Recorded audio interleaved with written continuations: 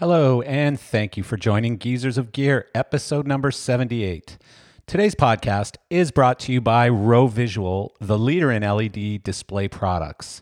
Row Visual's Red Dot award-winning panel, the Black Marble, is a high-end floor panel which brings creativity to your feet. Available with a high-contrast glass or matte or mirror finish, these floor panels are suited for a wide range of creative uses, like Latin American Music Awards 2018 and the International Dota 2 Championships. The BM4 LED panels are designed to offer a stylish solution for LED floors and integrated walls. The finish of the top layer allows for high-end use with a chic and classy appearance. The ability to mix and match panels with different finishes make it suited for enhanced creative experience in different applications. For the BM5 and BM5i LED panels, they offer creative solutions to any floor or stage. With its enhanced options like the anti-moire finish on the BM5 and added interactivity on the BM5i, these panels are an ideal solution for broadcast, live music, corporate events, and variety of other applications.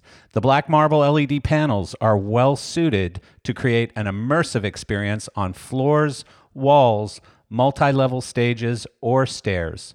Check it all out at rowvisual.com.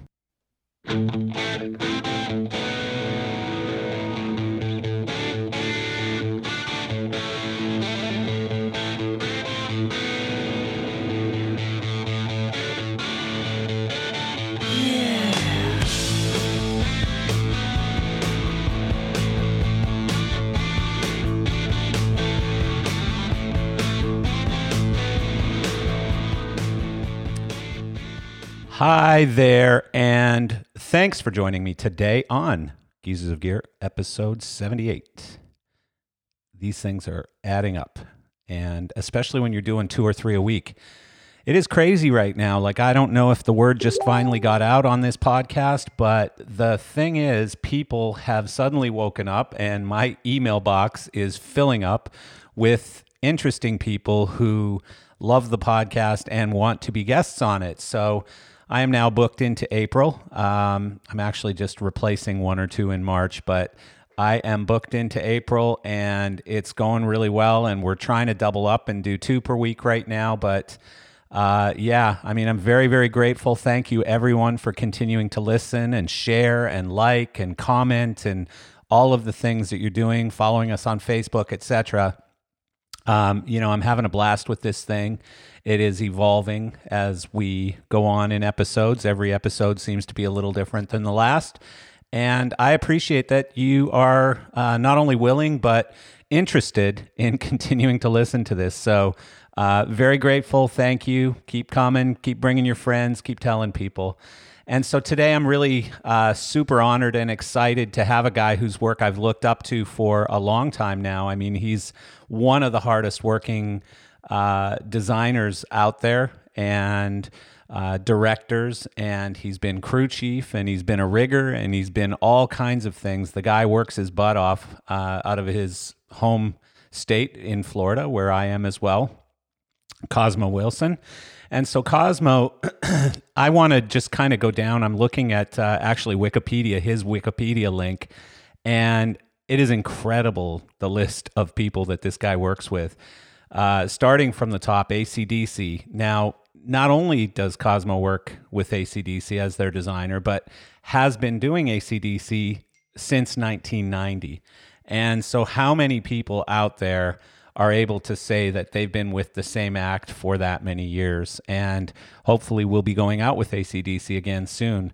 Aerosmith for the last 8 years, since 2012, Cosmo's been with Aerosmith and currently doing the residency in Las Vegas. American Idol's Live, Black Crowes, Black Sabbath, David Lee Roth, Def Leppard, ELP, Foreigner, Freddie Mercury Tribute, which is actually an incredible show. And I was so excited when I didn't know Cosmo had done that show.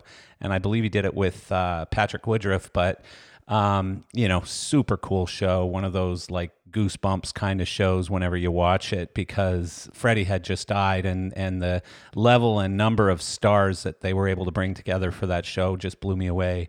Gloria Stefan, Godsmack, Guns N' Roses, Hollywood Vampires, Iron Maiden, Jason Bonham, Joe Perry, John Cicada, Judas Priest, Keith Emerson, The Kill, Motley Crue, M People, Mudvayne, Rod Stewart, Roger McGuinn, Rolling Stones, Ronnie James Dio, Scorpions, Spinal Tap. Man, that is awesome. Steel Pulse, Steven Tyler, Tamara Gray, Twisted Sister, Tyler Bryant and the Shakedown, Van Halen, and Whitesnake. So that is quite a list of who's who, and certainly he wasn't the designer on every one of those, but he was designer on a lot of them, director on a lot of them, and either a crew member or crew chief on many of the others. But very, very impressive list. Super nice guy, impressive guy, great designer. Please welcome Cosmo Charles Wilson. Hey, Cosmo, good morning, and welcome to Geezers of Gear. Good morning. Thank you very much. I'm excited. You are now forever known as a geezer. It's official. Well, I think I've been known for a geezer for a while, but officially makes it even better. Well, and happy birthday as well. I understand it was your birthday yesterday, and so one step more experienced. That's what we are. Yeah, no, I agree, and as I always say, it's better than it's getting older. Is people complain about it, but it's better than the alternative. Yeah, it's better than not getting older. So, yeah, exactly. It's very, being one very age true. for the rest. Yeah, it's someone, when I was much younger, I don't know, I was probably 30 at the time or something. Someone said to me, the thing about getting older is you go to a lot more funerals than you do weddings. And sadly, I know you're going to a funeral today, so it's probably an inappropriate time to bring this up. But, in our industry, I mean, as we get up there, and I think you and I are similar in age right now, too many of our friends are dying, and it's sad. It's a bummer. Yeah, I mean, it's in this. I mean, in any walk of life, people get to a certain age and die, and in this business, especially with rock stars now getting into, the original rock stars are now in their 70s. I mean, Mick Jagger. I always look at the Rolling Stones as kind of the bellwether of the rock, because they're still touring and they're in their mid 70s, and yeah. So as long as they keep going, I see there's hope for our business from both the technical end and the entertainment end. Yeah. And it is incredible. I'm happy to see. Yeah, sorry, go ahead. Whatever Keith Richards is taking today, I want some of that, because it really is incredible the amount of damage he's put on himself, and he just keeps coming back out and back on stage every time they go out on tour, and it's incredible. I mean, it's between I used to use Ozzy as sort of that bar, because Ozzy seemed to be just undestroyable. You couldn't knock the guy down no matter what he did to himself, and I think it seems to be coming back to him a little bit now. But it's a rough business. Some people, I guess, maybe get a little too carried away and it doesn't work out well, and other people, at some point in their life decide to start taking care of themselves. And I have a lot of friends in that position now who are in better shape at 60 than they were at 45, which is a really good thing. Yeah, no, I mean, it's amazing. If I would have said to myself 20 or 30 years ago, what would I be doing, as I approach 60, I wouldn't think working with these current rock bands. It's amazing they're still here. Like you said, Keith Richards, Joe Perry, these guys who did massive amounts of drugs and alcohol in their careers, and that coupled with the lack of sleep and the schedules we keep. I mean, it's hard on a human body. Yeah. The fact they're still not only here but they're thriving is incredible. And well, and I mean, I'm sure there's more to it than just. It has to do with your DNA, I guess, makeup, because some people die younger and others last.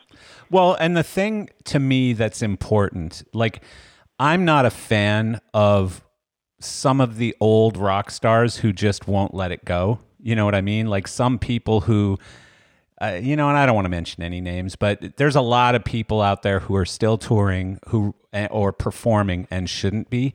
And then there are some, like one that you work with, Steven Tyler, who just blows me away. Because, I mean, all the problems and all the whatever aside, the guy still walks out on stage, acts like a rock star, looks like a rock star, still sounds like a rock star. At, what is he? Is he 70 yet? Oh yeah, he'll be 72 in March. That blows me away. 2000.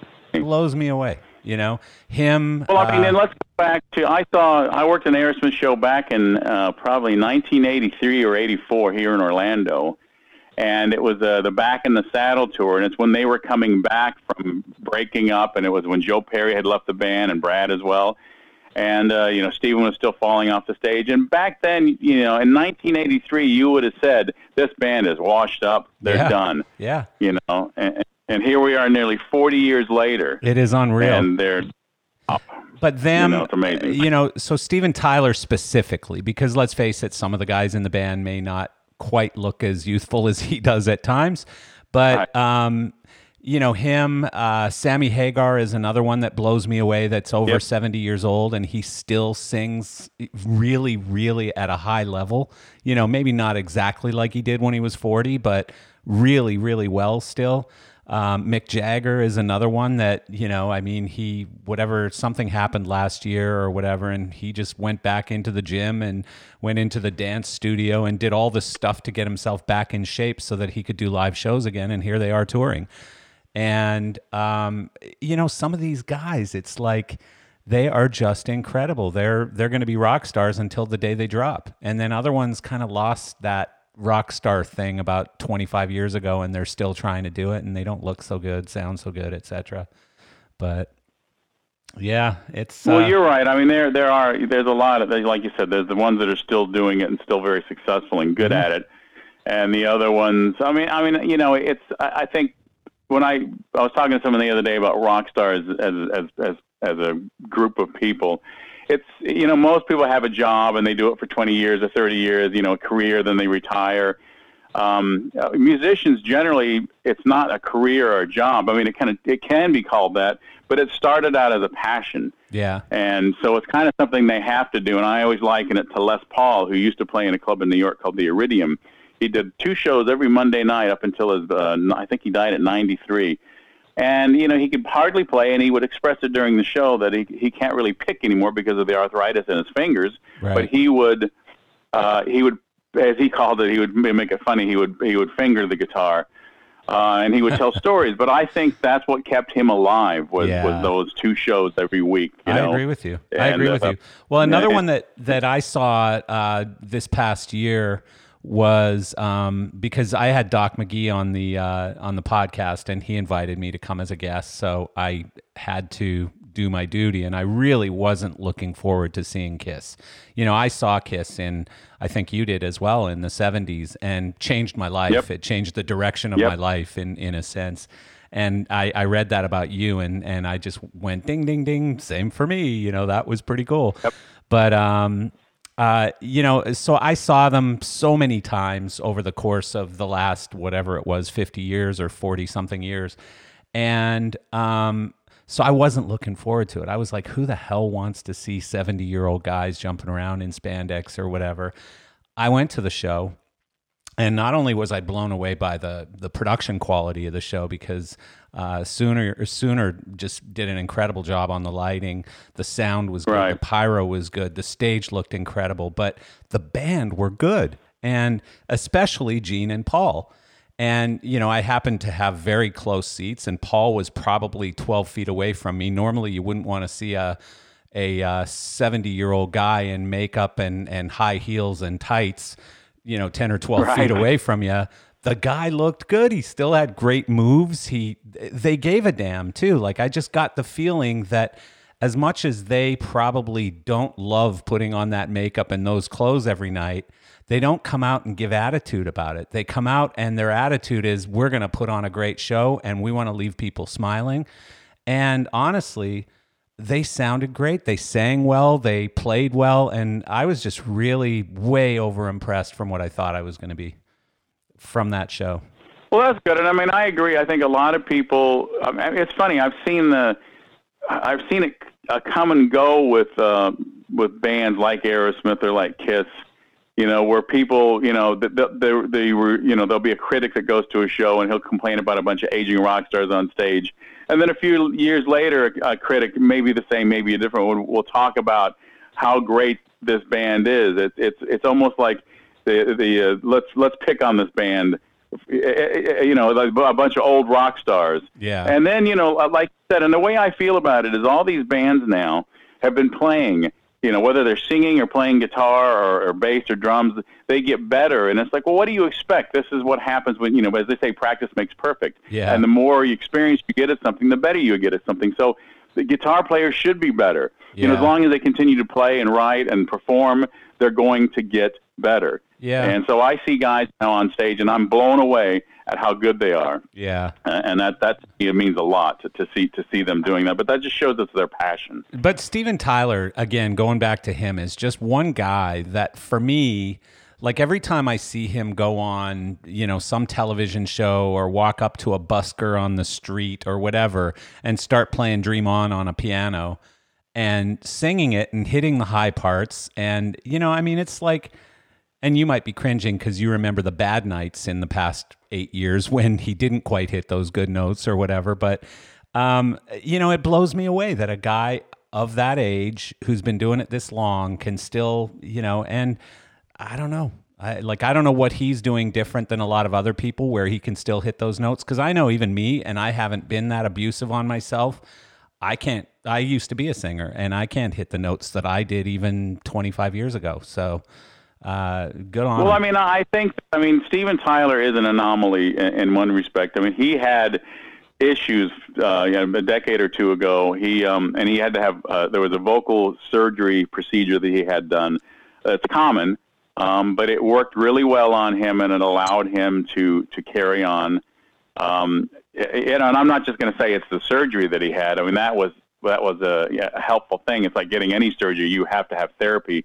Yeah. Afterwards and take care of yourself. And I've got to say, in the past 8 to 10 years that I worked with them on this run, Steven Tyler has really worked very hard at getting himself to where he is now. It's not like he just comes in and sings. He takes good care of himself. He works out. His diet is very restrictive. Yeah. And lifestyle changes. And so I mean, it's a culmination of things. And I mean, I got to say, you know, he has the odd night, but for the most part, he's so consistent with his singing. Yeah, that's awesome. You know, and that's the reason why he doesn't do an overnighter, because he needs the rest. He needs to rest his vocal cords. Yeah, you know, and that's a key thing.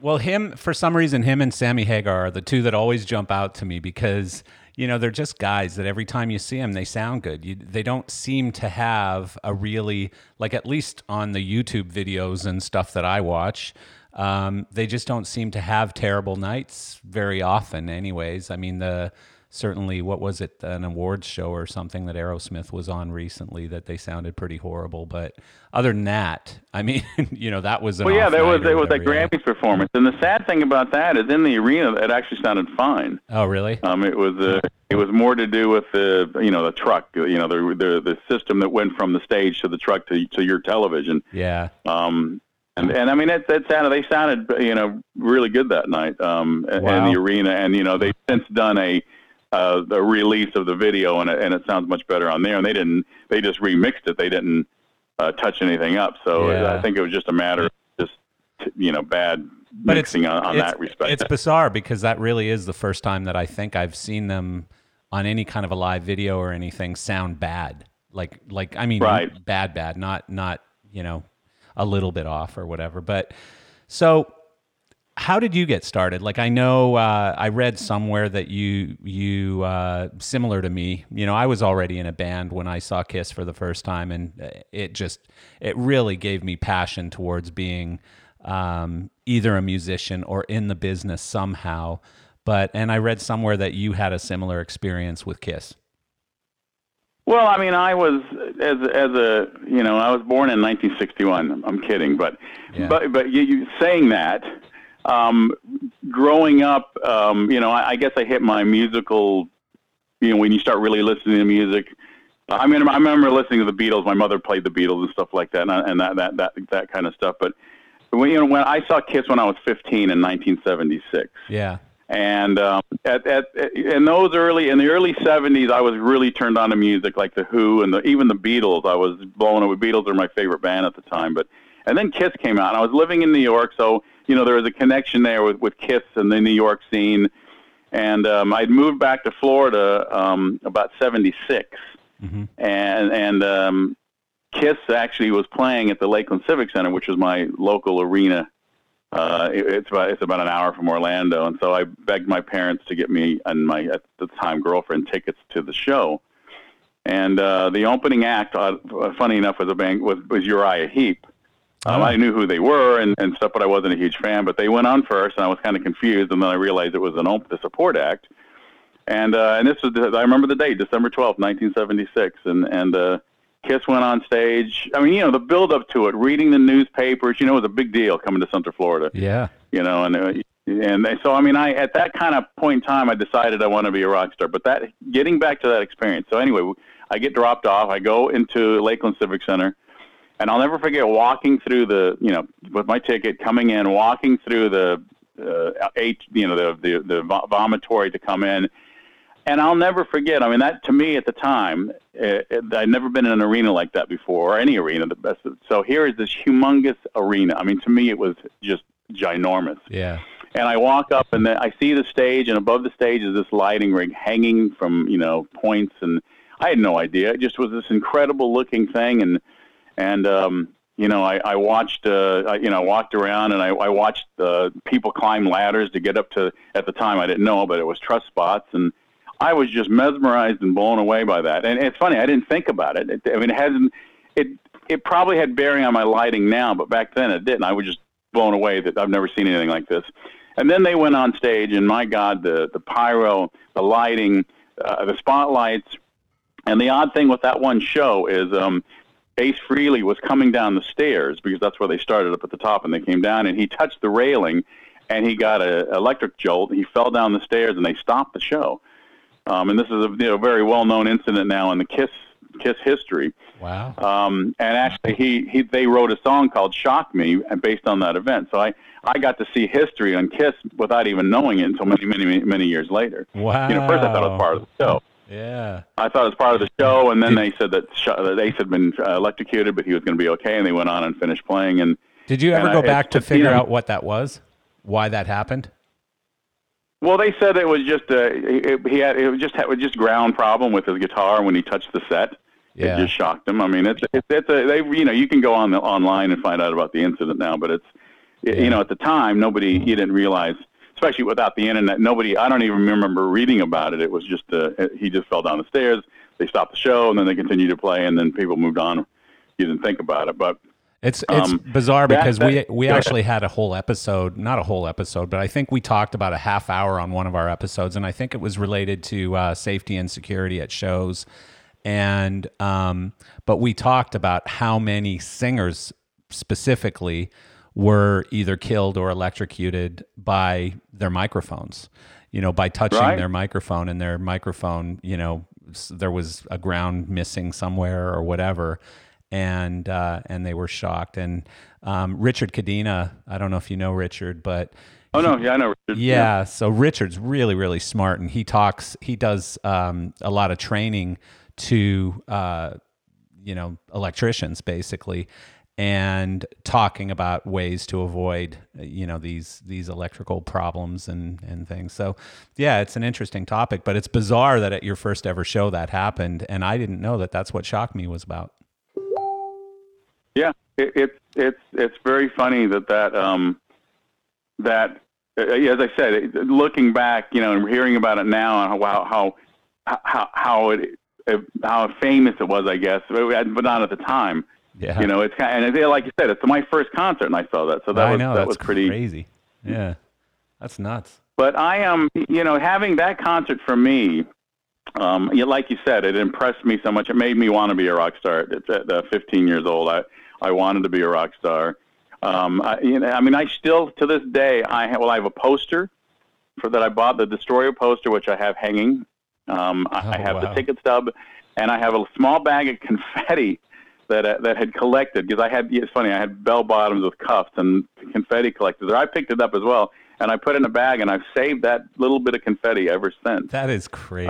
That's funny. That's how much it meant to me, that show, That is awesome. And after that, the next band I saw was, funny enough, Aerosmith. And so I started going to concerts, and I just, fell in love with concerts and live music. And I wanted to be a rock star. My mother would say, what do you want to, I told her I'm going to be a rock star by the time I was 18. Yeah. And I started playing in a band in high school. And I moved around a lot when I was young because my dad was an architect. So we moved back and forth between New York and Florida. Did you play guitar?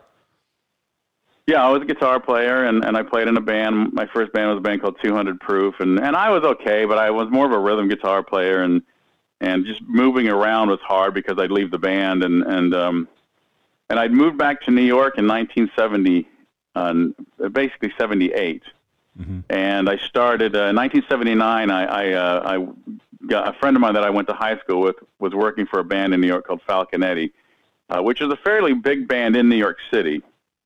Back then in the late 70s, rock and roll wasn't really, really big. The disco was still happening. Punk was big. And I had dreams of becoming a musician in New York with other bands, but I ended up first gig I had was a drum tech. So I'm still the same way, but whatever I do the best I can possibly do at it. And I learned drums and how to, tuning guitars and, basically a back line guy was my first. How'd you get that first gig, though? Like, was it through your buddy who was already doing it, and he said, hey, my friend Dennis, my friend Dennis Jury, who I went to school with in New York, he was working for Falconetti, and he said, we need another guy. Oh, I see. And he said, can you get drum tech? And I knew, I played drums with the band I was in, but I didn't know anything about drums, and I said, sure. So they told me to be at a club called Gildersleeves in New York on May the 10th. And I went down there, and the guy who was doing the drums at the time set him up for me. And then they didn't really let me do anything. They just showed me how to do everything. And then at the end of the night, the manager said, well, nothing really changed, so we're not gonna hire you. And I said, well, hang on a second. I said, you didn't even give me a chance. Let me come to the rehearsal loft and set the stuff up and get used to it. And so they said, okay. They paid me $5 for my first gig. Oh my God! And so I went to the rehearsal loft, and the drummer had set the drums up. So I learned them. I didn't know how to mark things. I didn't want to mark anything. So I just sat there and learned where they went, and I set them up and took them down like 15, 20 times, and so I learned it by memory. So the first gig we did the next week. I set the kit up. The drummer came up and sat on the kit and said, oh, my God, I don't have to touch anything. And he played, and I was hired. And cool. And it's funny because back then, living in New York City, there were so many bands playing, local bands playing, and there was a lot more musicians and bands than there were roadies, backline guys. So I was suddenly, after my first gig, I got another gig, and then I got another gig, and I worked with a lot of different musicians, who became well-known, very famous musicians in different bands. And I don't know. People would say, "Could you do this?" And I would always say yes, and then I would learn how to do it. I love that attitude, though. And who is it? I think it's Richard Branson from Virgin who says that. That's how he got successful. Was basically he never said no. He always said yes, and then figured it out. And I've had a similar attitude, I guess, in my career. Well, that's the whole thing. It's a can-do attitude, and it's not lying outrightly that you can do something. It's knowing that you can figure it out. I think that's a talent. It's like I was asked if I could tune a Wurlitzer piano, which is an electric piano. I had no clue, and I said yes. Yeah. And then I was like, oh my God, what have I done? So I found a friend of mine who was an electric, Wurlitzer tuner. He said, oh yeah. He said, it's not easy, but this is how you do it. And he showed me. He opened it up, showed me the solder on the ends of the tines, and fortunately, I never had to tune it. I just had to set it up, but I learned, a little easier today with YouTube, right? No matter what you want to do, you go on YouTube. You can find anything, exactly. Yeah, so it's totally true. So did you have to be in the union back then, or not yet? No. There was a. It was. I mean, it was a great time in New York. It was the late '70s. It was the music industry was I think trying to think of the record companies. Arista was brand new, and they were signing smaller bands that nobody was big. And it's funny, the band that I'll never forget this because I was working with people that worked with them was the band called The Knack. Yeah. Put out an album called Get the Knack, and they had the song on it, My Sharona. And most people don't know this, but My Sharona was the first song that broke the Billboard charts of disco. It was the first rock song that came out, really? So that things really changed rapidly after that, and all these bands. I mean, I worked for so many different bands. I mean, it's funny. I worked for a band called Mink DeVille, and I had seen them in concert in Orlando in like 1978, and a year later, I was working for them for Willie DeVille, and it was funny because I've been very fortunate in my career that the things that I do that I was a newbie at, I never let on that I was a newbie, and people never really asked me. So I never got that greenhorn kind of thing. I always acted and tried to be my best as an experienced individual. That's and awesome. I mean, if you act like you know what you're doing, I think people generally believe you know what you're doing.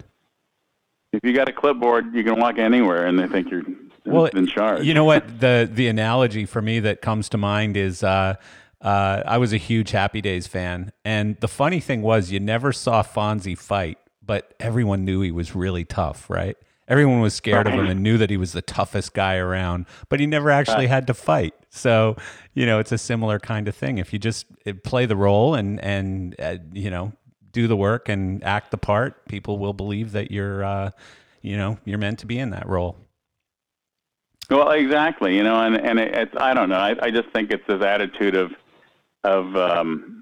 you can ask questions, but you don't ask the stupid, silly questions because then it's obvious that you don't know, you don't have the experience. Yeah. And I'm a listener and I'm a watcher. I've always, I always observe everything going on, to make sure I didn't look like a newbie. So, yeah. But in those days, I worked with all these different bands, and I got experience really, really quickly. Yeah. And I worked for a lot of different bands. Every night I was working for different bands, and but how did the transition it was such a great period from like drum tech and roadie and stuff? How did that transition into specifically lighting?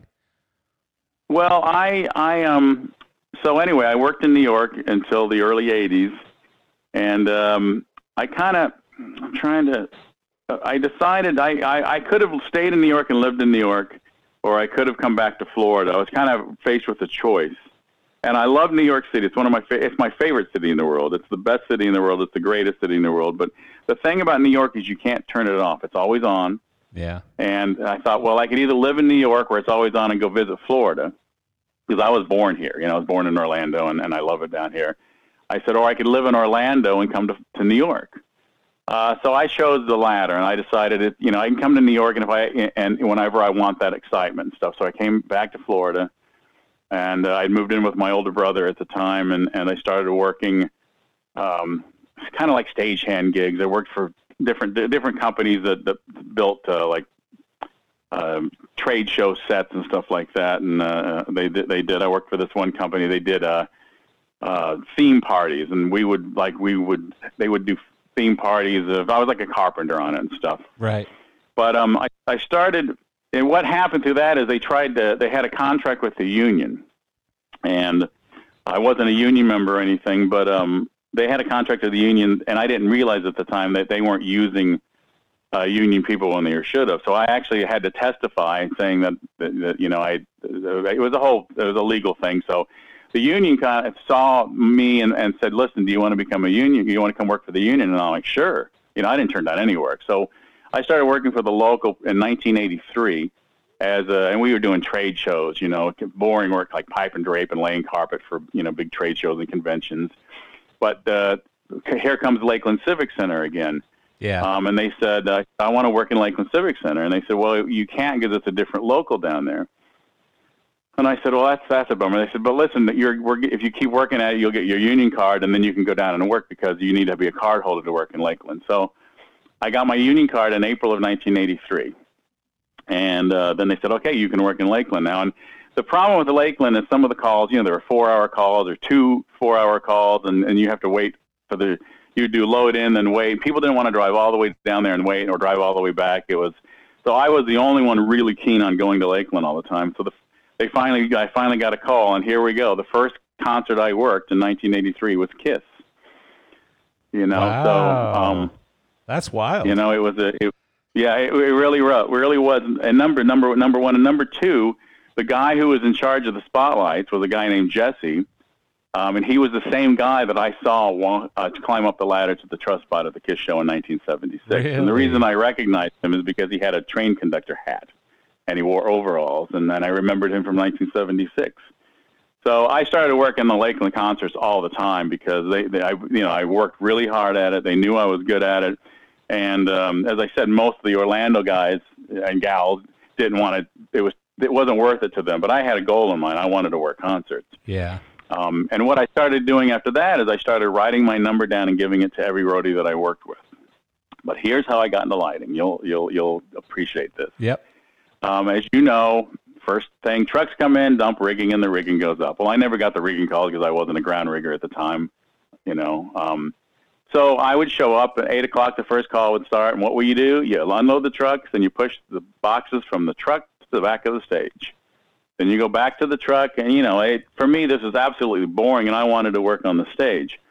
So the first things that go up on the stage, of course, are the lighting trusses and the dimmers, and you run 4-aught, and you cable trusses and hang lights, and so it wasn't the Lakeland Civic Center really wasn't departmentalized. I mean, you're just a stagehand, so they could put you on sound, lights, set, whatever. So I finally realized after a couple of shows that at some point the lighting crew chief will say, I need 4 guys on stage to help me bolt together truss, or I need 4 guys to help me run 4-aught. So that would be the first people to go to work. So as soon as I saw trusses going up to the stage, I would push my box and kind of hold it and gravitate and wait until the crew chief would say, I need 4 guys on stage. Bam, I would jump up on that stage before the crew boss would say anything. That's awesome. And he'd go, wait a second. And he'd go, okay, you're already up there. So that's how I started doing lighting because I got tired of pushing boxes from the truck to the stage. Yeah. Wow. And so, I mean... But did you know anything about it? No. I knew nothing about lighting. I knew nothing about it. As I said, I always observed and learned. Right. I worked in Orlando. We have a theater in Orlando called Bob Carr Auditorium, and I did shows in there and hung lights and stuff. Yeah. So, I mean, I was familiar with it, power and running cables and stuff like that. I mean, it's fairly straightforward. Yeah. But the first time I ran truss spot, I'd never run spot. And they said, we need truss spot operators for Ronnie James Dio for the Dio show. And this is in 84. And I put my hand up and they said, okay, you got to climb this ladder. Once again, nobody knew that I hadn't done it before. So I climbed the ladder. First, I'm not afraid of heights, fortunately. I climbed the ladder. I got up there on my truss spot. And of course, the first thing I did is I got the gel frames reversed. And fortunately, I had another stagehand, another spot telling me the spot frame 1 is closest to you. And after that, it was great. And I climbed truss. I started focusing par cans for different tours. And I would go to the crew chief of the tour and always say I want to run truss spot. And I was really, really, really good at it. And so that helped a lot. Because they knew, and the local the steward would always say, yeah, put him on truss spot because he's good and he knows what he's doing. And obviously they wanted to make the crews happy and the bands happy. Probably part of it too was because you were a musician. Like I think as a musician, when sort of how the musical signatures are going to go and how a song is sort of pieced together and which guy is going to do the guitar solo versus which guy is going to, whatever, it makes perfect sense that you'd be really good at it. Well, that makes sense as well. I mean, and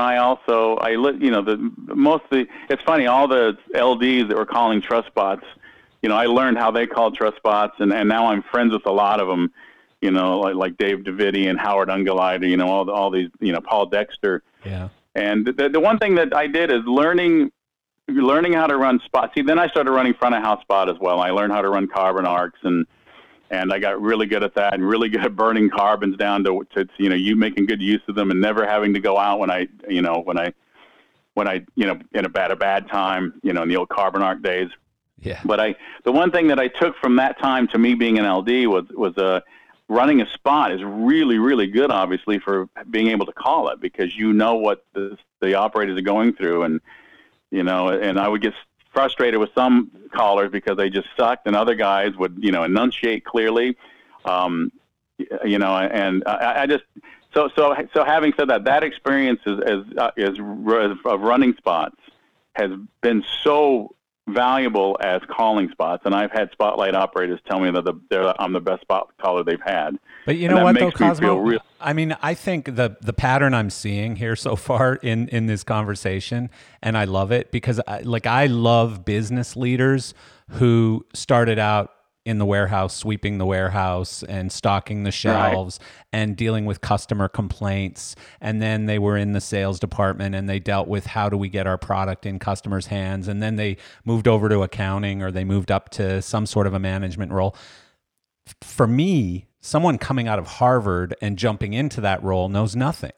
And versus right, the guy who started in the warehouse when he was 16 years old or 17 years old and worked his way up through the entire system and has heard other people at the water cooler talking about how much of an asshole the boss is, or customers complaining about a particular process or whatever. Like from the Golden Tower, you don't hear those things. So the fact that you ran follow spots and you pushed cases, so now I would guess, I'm just going to venture a guess here, that you probably treat those stagehands pretty well, because you were a stagehand at one point, and when a designer was nasty, or a crew chief was nasty, or whoever, a production manager was mean to them, how that felt, right? Well, yeah, that's a great point. And, I'm always, complimentary of my light, especially my spotlight operators. I treat them like people. You say as a stagehand you should think from the neck down, but you just can. And, I find if you praise people on what they do good, they're going to try to do a better job for you. And like you said, me being in that position, I remember the way I was treated by certain people. Yeah. And that's the way it made me happy. I try to treat people that same way. Yeah, well, you remembered the good ones too. The ones like, I remember that time when David Davinian, said "attaboy" to me, and I carried that for a long time, and that made me feel really good, or whatever, right? And I mean, I do the same thing with staff. I don't see your spot ops or stagehands or whatever are no different than, my employees in a sense, because they're people that, I can abuse or I can treat them nice, and I choose to treat them nice. So. Well, I agree, and I've always had, even, once I became a crew chief on lighting, for a few years I did that.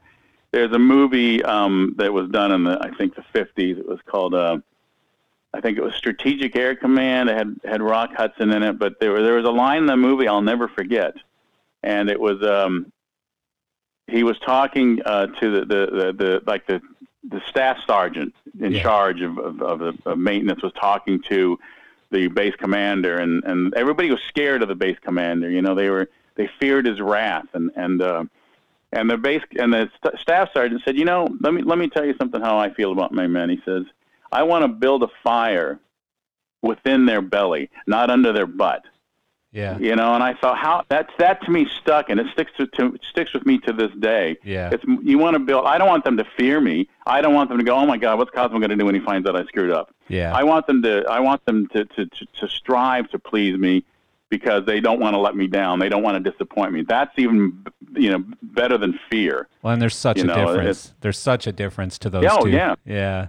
No, I love that. And I love that about your story right now. Like you never really said, I'm going to walk in and be the LD right from day one. I don't want to move boxes, and I don't want to do any of this stuff, and I don't want to run cable and hang lights. I just want to go be the LD, because that's, the coolest chair in the house. And, yes, that was probably your driving factor, was that, I want to be that guy, but I'm willing to put in the work to get there, and it's just a great attitude. It's a great approach. I love it. Well, that's part of it. I mean, generally, I've always had a really good work ethic, and I don't know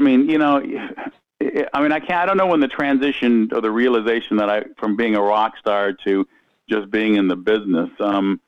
I tried to excel at anything I did, Yeah. and I still try to excel at everything I do. Yeah. It's just something within me. I want to be the best at whatever I can do, Yeah.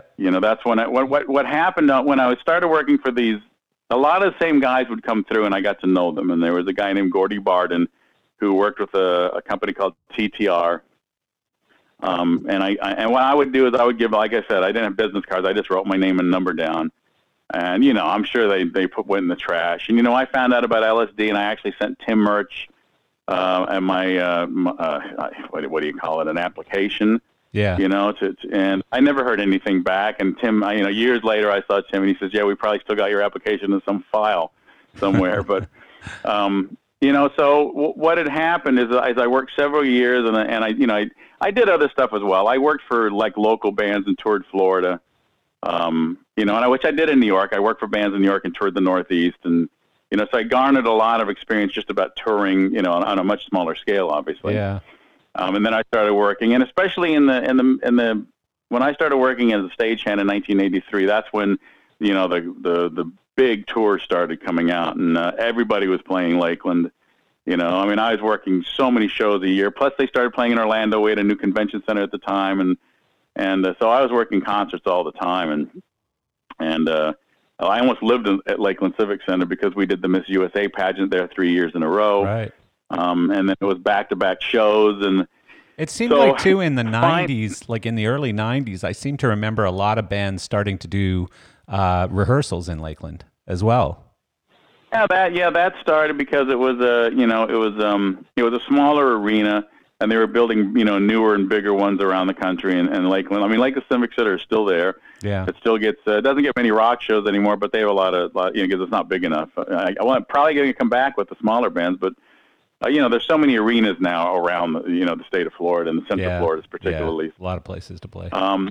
But yeah, a lot of bands did rehearsals there. Rush started every tour there because they were big baseball fanatics, or Geddy Lee was. He was a big, and the Detroit Tigers started spring training. Yeah. In Lakeland, so they would always come down and start their tours there. So that was always good for a good few days of work, and they always did 2 to 3 shows when they started there. It was great. But I worked for smaller bands and touring, as I said, touring the state of Florida, and that was just really good experience, And I was running sound for those bands. I was a sound guy then.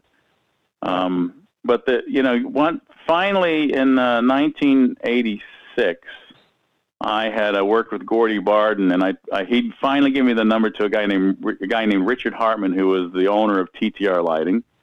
And so I called him, and I bothered him every week. And I figured either he'd get sick of me and tell me to stop calling, or he'd finally give me a job. And fortunately, he didn't get sick of me. He finally gave me a job. But now this is the story, and this is how. See, I really believe in the universe, and I believe in gratitude, and I believe in the power of positive thought, as they say. Yep. But the way I got my first gig is unbelievable. I mean, the way the planets align, the stars align, whatever you want to call it. But when I tell you the story, your mouth will drop open, because I was living in a mobile home with my wife back then, and we decided we wanted to buy a house. And a friend of mine wanted to buy the mobile home, so we sold the mobile home. And we found a house we liked, and we put a bid in on it. So at the time, I had to move in with my brother-in-law, and my wife's basically sister and her husband. So we moved in there and awaiting the house. So meanwhile, I'm calling Richard Hartman every week. So I lost my phone number at my first home, and I had to give him the new number where I was with my brother-in-law. I'm sorry, this is going to be a little bit of a long story. No, but it's good. It's good. So anyway, basically at this time, this was probably, let me think, this was in June of 1986, and we were waiting for the approval of this house. And my brother-in-law at the time, let's say he was a late sleeper. He didn't really answer the phone. So basically what had happened is we didn't get the house. We didn't get it. It wasn't a long story. We didn't get the house. Yeah. For varying reasons, which was a good thing. So at that time I said, we got to get out of here. So it was like on a Thursday, we went and found an apartment, put a deposit down, and I moved on Friday. Went and had the electric turned on, the phone turned on. Well, the phone company says, okay, we'll have your phone on Monday morning or Monday some point. You know how they, especially back then. Yeah. Sometime during the day. So I left the number to my new number with my brother-in-law, who, as I said, was not Mr. Reliable when it came to that kind of thing. So we moved from his house to our apartment, and we spent the weekend. And I wasn't expecting anything or calls or anything, but you never know. That's why I just gave him the number. So come Monday morning, the car I had needed a new muffler. So I decided to drive up to the nearest Midas muffler shop, which was a couple of miles from my new apartment. My wife knew I was going, and so I was sitting there waiting for the car, and then the owner, or the guy at the desk came. The phone rang. He answered, and he came over. And he said, "Are you Charlie Wilson?" That's my real name. He said, "Are you Charlie Wilson?" I said, "Yeah, why?" He says, "It's your wife on the phone." And I thought, well, this is odd, And remember, this is the day before cell phones. Yeah. Way before cell phones. So I got, and she says, "Honey, Richard Hartman's called you." I said, "What?" She said, "You need to call Richard Hartman. He's called you about a gig, about a tour." And I'm like, I was blown away. So she gave me the number, and I asked the guy that owned the Midas Muffler Shop. I had an AT&T card at the time, so I could, charge the call to that. So I called Richard, and he said, "Can you be in Chicago tomorrow morning?" And I'm like, "What?" He said, "The Cure, two of the guys got stuck at the border, so we need guys immediately." He said, "They're in Detroit or somewhere today, and tomorrow they're going to be in Chicago." So I was like, "Of course." And he said, "You need to call a guy named Chris Adamson." Well, Chris Adamson was in England. Fortunately, my card let me do that. Chris Adamson, I knew who he was, from Pink Floyd. I knew who he was in the business. And I was like, wow, Chris Adamson. Yeah. So I called Chris, and he said, "Yeah, we need two guys, and you're one of them." He told me the thing, gave me the wage, how much I was going to make, and stuff like that. They booked me a flight, and then I went home just completely on, walking on air, elated, just blown away, shocked, everything. But the things that lined up is, first of all, that they called my number with my brother-in-law, and that he actually answered the phone in the morning. Yeah. Which is unbelievable. Yeah, yeah. Then he had the wherewithal to know where my new number was and call it and say, "Richard Hartman called." And then my phone, of course, the unreliable phone companies back then, what if my phone had been turned off? It hadn't been turned on yet. Yeah. Fortunately, my phone had probably been on minutes, and she answered the phone, and then calling the Midas Muffler Shop. You know what I mean? Just all those these pieces odds. coming together like that is just not going to happen very often, right?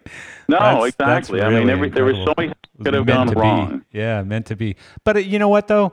I mean, again, the good part of the story, like it's almost like you're teaching lessons here, because you kept calling the guy, and so when it came time that he needed somebody, he went, "Oh yeah, this guy Charles, who's calling me like every 3 days asking for a gig, maybe I'll try him." You know what I mean? Like, well, that's exactly looking back, and looking back. There's a time when you're annoying, or there's a time when you're just reminding. And the fact you were 100% right. Is I was fresh on his mind when he needed two guys. He said, "I'm going to call Charlie because he's been calling me." Yeah, you put yourself in that position, and if it was just a stack of resumes, what's the chance that you're going to be on top of that stack? But no, you were the guy that was constantly calling him. And he's like, "You know what? This guy's on my nerves. This will save me from getting the call from him every 3 days or whatever. I'm going to actually put him out on a gig and try the guy. If he's trying this hard, there's got to be something there." And because I know me as a business owner, again, I love when people are that on it. Like they're, like you said, to a point of almost being annoying. Well, yeah, exactly. I mean, it's keen. I love that English term. Very keen, and I was super keen. And so, what was your position on that tour? Well, this is another thing going back to my work ethic. So, two of the guys, what had happened is they didn't have work visas. They were British. They didn't have work visas. It was the Cure tour. It was Standing on the Beach tour in 1986. And I flew to Chicago, and I was really nervous about it. And nobody was there to pick me up at the airport, so I had to take a taxi from O'Hare all the way out to Poplar Creek, and that was expensive. And fortunately, they were there waiting. I had to have enough money. I mean, money was scarce, and things were expensive. So I get there, and essentially what had happened is two of the English guys had played Toronto, and they didn't have a work visa for the U.S., so they were coming in as tourists, but stupidly they had in their bags, they had plots and gels and tools, and so they were obviously working. Yeah. So the U.S. authorities, customs would not let them in, or immigration said, no, you got to stay in Canada, because at least they were British. They were on their own territory. So they couldn't get them in, so that was it. They had to get somebody immediately. So they called me and another guy to come in to come to do this. And, you know, I'd worked enough with lighting that I knew how to get trusses up, and there was nobody there. There was no crew. There was only two lighting guys in the crew, and the LD, and the LD was Angus McPhail, Mac, and he was an LD, a white glove LD. He didn't go in and do anything, you know. And nothing against him. I mean, he's a great guy and everything, but he was the type of LD that wasn't a hands-on LD. Right. So I got the rig up. I mean, we had a rigger, you know, so he knew that stuff, and you know, I knew how to get the par cans down and pre-focus them, and then Mac would come on stage and focus. So I climbed up and focused the lights, you know, the first time with them, and I learned the rig really quickly, and I just kind of took over as crew chief. That is wild. And then like a couple of days later, an English guy came in, a guy named Aeneas McIntosh, and he was going to be the crew chief, and he said, listen, you already know what the hell you're doing. You might as well continue doing it. So for that first gig, I ended up being in charge of all the lights and getting them up, and I worked my butt off. And I got such rave reviews from the band and the LD and other people that Richard Hartman decided immediately to put me on Genesis. I mean, I knew Genesis was coming up, and I was vying for that gig, and I got the Cure first. So I went straight from that gig to Genesis, and that was a life changer as well. Wow. Yeah, I mean, Genesis being your second gig as a lighting guy, really, right? You know, your second. Especially, and that was when they had the brand new Very lights, you know, and I was working for TR, so my first gig had nothing to do with lights because Very Light took care of the lights. We took care of the trussing, cabling, motor management systems, smoke machines, all that kind of stuff. So it was incredible, and that's you know, I'm sure you'll say, how did you get the name Cosmo? And I was going to get to it. Story now. I was going to get to it. Well, I can wait, or we can carry on. No. I mean, you were born Charles, right? Charlie. And, Charles. And it's funny enough, I named myself Charlie when I changed schools because they said we have a new student, Charles Wilson. Yeah. Do you have a nickname? And I said Charlie because I didn't really like Charles, funny enough, but. Well, in 1983 and 84, I worked, as I said, the Miss USA pageants, 80, 83, 84, 85. And there was a carpenter, and he would give people nicknames on your local crew. And I'm not going to make the long story, but he started calling me, first he called me Rasputin, then he called me Cosmo Brown. And then one of the stagehands, it was one of my best friends that I worked with, started calling me Cosmo. So they was kind of like a jokey name every so often. So and, you could be Rasputin right now, though. I'm glad Cosmo stuck, true. right? Yeah, Cosmo's much better than Rasputin. Yeah. Essentially, I mean, I'll tell the long story because it's a little interesting. He said he had 3 plateaus of stagehands that worked really well with him, and I'd reached the first one. That's when he called me Rasputin. Then the second one was Cosmo, and he says eventually you'll work the third. You'll reach the third plateau, and he said, when you reach that plateau, this is what I'm going to call you. He says, but, you know, the day, you know, so wait and just work hard. So I worked hard for him, and then finally he said to me, okay, you reached the third plateau. And I said, awesome. He says, you have to do one more thing for me. And I said, what's that? And he said, tell me the name I told you a week ago, and I couldn't remember it. So he said, all right, well, then you're forever Cosmo. So, but that's where that started. Do you remember now what that name was? What the third name was? I never remember. Oh, okay. I can't remember. Yeah. And the guy, Joe, I've lost touch with the stagehand, and he would probably forget. I mean, you know, this is 1980. Of course, yeah. 4 or 85. I mean, it's been a while now, but I can't remember. But so when I go with Genesis, there's a guy named Charlie Boxhall who is he's the rigger and basically crew chief for the lighting. And so Morris Lyda, our production manager, said, okay, we can't have 2 Charlies on the lighting crew, and since you're the third man on the lighting crew, I was, you know, there was like 6 crew members, 5 or 6 guys on the lighting crew. But he said, either you're going to come up with a nickname, you're going to give us a nickname, or we're going to come up with one for you. And I'm like, okay, well, I don't want to be called something like Spermhead or something. So I said Cosmo, and they said, all right, Cosmo it is.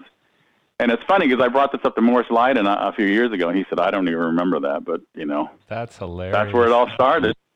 And so Cosmo ever since, and that was 86. Spermhead would be bad. Yeah. Yeah, exactly. You know, there's other guys got, you know, you've heard some bad names on the road, and that's just Yeah. no. I think Cosmo's good. So Well, good stuff. what's his name? James Poop.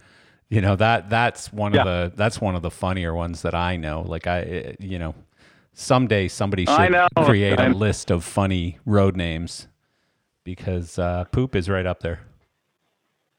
Well, exactly. And like you said, it's very hard for girls to say. You know. Yeah.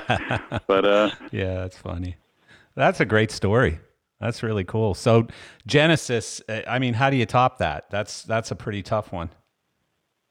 well, I mean that's the thing, and you know, I learned a lot. Once again, I learned a lot. It was kind of neat being on a tour with no lights. I mean, I learned to climb truss. My nickname on that tour became the Gazelle of the Truss because I would, you know, it was back in the day before safety harnesses and safety lines, and you know, I would jump from truss to truss because it was a multiple moving, you know, Genesis. It was a multiple moving truss with, you know, with pods and stuff, and I mean, I loved climbing trusses, and I had no problem with heights, and you know, we'd have to go up to the mother grid because we had smoke machines up there, and so you know, it was great, you know, so you know, at the time, Genesis was one of the biggest tours on the road that year. That's when MTV was really big, and we flew the Concorde from New York to Paris. Wow, that's cool. You know, it was an incredible tour, and you know, right after that, I left Genesis and went straight back to The Cure, and that was the Kiss Me tour, and that was the biggest tour. That was in 1987. You know, and then after that, I did some stints with Barbara Mandrell, which was interesting because it was a country act and a smaller tour, and I was a crew chief for that for a while, and we did some shows. It was my first venture into residencies because she was doing residencies at Bally's in Vegas, and that was interesting. Yeah. And, you know, Larry Sizemore was the LD for a while, so I learned a lot from him. And who else was out there? So when you say you learned a lot, like, were you already shadowing the designer and director, trying to figure out whatever you could figure out? Like, were you? Well, I wasn't consciously shadowing. There's people that kind of see everything around them and take it in and observe. Well, like I said before, observe. I'm very observant of what's going on around me, and I don't know when I ever had aspirations of running lights. Yeah. You know, I saw shows and like when I first saw The Cure, the amount of smoke because Mac used a lot of smoke. I was blown away how the smoke, you know, looking back, it was almost surreal. You know, because you don't normally see smoke in your life. You know, you see fog, and even when you saw fog the first time when you're young, it's like eerie. Yeah. Just to see that much smoke, it was amazing, the effect and stuff, and so I was mesmerized by that. So I was, you know, and the strobes. I've always been when I was a young kid, we went to an observatory in New York, and they showed us what strobes do, and I was blown away how cool strobes look on a human body. You know, that makes you look like you're moving, you know, like a robot. And so I've always been interested in that thing. But, you know, watching the shows, I was interested in seeing how the LDs, I mean, Larry Sizemore did this thing where he had Barbara Mandrell on the stage, and he had all the lights were in like a Congo, except for like two lights that were on Barbara, and they were in this amber. And it was the most amazing thing I saw, how simple that was. You know, so I picked up things, and obviously I was interested in lighting because I was working in it. Yeah. But, you know, the Genesis, I would run Spotlight for the opening act because we were doing a lot of stadiums, and so I was always running Spotlight, and I was really good at it because of my experience in Lakeland Civic Center and running carbons, and you know, it was extra money. So that's the first thing I did is ran Spotlight for especially the European shows for the opening act. For Paul Young, we had different acts, but after Barbara Mandrell, we did George Michael, the Faith Tour, which is a big thing, and we were in rehearsal for weeks in Hollywood at Universal Studios. And then this is the first big thing that happened is I went out with In Excess on the Kick Tour, and that was in 1988. Okay. And the reason that this is a career-changing thing for me because this is the first kind of tour that I did where we had an opening act. We had two opening acts at times. But we had I'm trying to think, we had we had Steel Pulse open for us. We had Ziggy Marley open for us, and we had Public Image, Johnny Lydon opened up for us. And at the time, the world crew chief, I was the American crew chief. The world crew chief was a guy named Pete Jennings. He was Irish, and he was running some of the opening acts. And then when Steel Pulse came on, they asked me if I wanted to run it, and I was like, hell yeah! So that was my first. I played with lights, obviously. I knew how to run a console, AVOs or Selcos. So he showed me what I could use, and so I ran lights for Steel Pulse. And I learned to call spots, as I said, from running them. So it was fantastic. That was my first foray into actually operating lights, being a lighting director. And it's oddly enough, Guns N' Roses was getting big, and they were going to open up for NXS in Dallas at the stadium. And so I contacted, I'll have to go back, the manager of Guns N' Roses at the time, Doug Goldstein.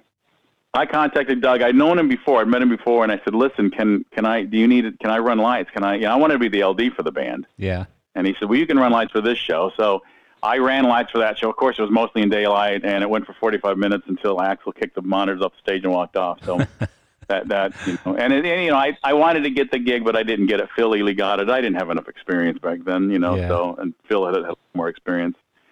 So, and then I did another Barbara Mandrell tour, and then another one that really, Crowded House was such, I worked with them. We went out in '89, and we did this crazy tour starting in the Northeast in the middle of winter, and worked our way across Canada in the middle of winter. It was brutal, but so much fun, and the band was such a joy to work with.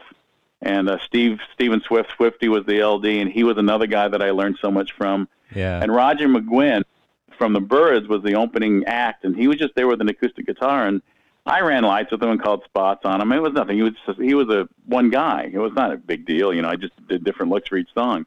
But then one night we were doing a show in a small club in Toronto, and the band Crowded House decided to do a set with Roger McGuinn, a Byrd set. All his songs, they learned them, so they came on stage, and Swifty said, "Cosmo, if you want to run lights for so I said, well, this is your band." He says, "Nope, you're going to do it." So he let me run lights and it was, I cannot tell you to this day, it's such an exciting experience for me running that show with playing with Roger McGuinn and Crowded House playing Byrd songs. It was do you remember?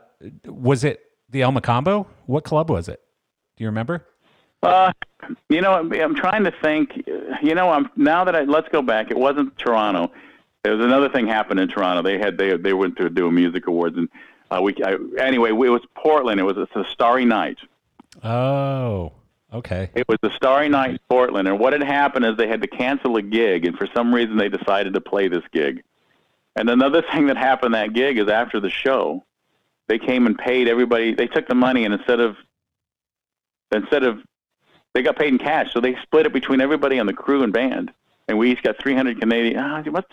See, this is weird. I'm trying to think. Anyway, that's another experience with Crowded House. They took the money and split it between everybody. We all got 300 Canadian dollars. That is so cool. Who does that, right? No, yeah, exactly. And they came out. They were Neil Finn was so happy. He had the paper bag full of Canadian dollars, and he's just divvying it out to everybody on the bus. Really, really cool. Yeah. I want to go back a second. I want to go back a second, Cosmo. So the gig where you ran Steel Pulse, and so basically your first shot at the desk, right?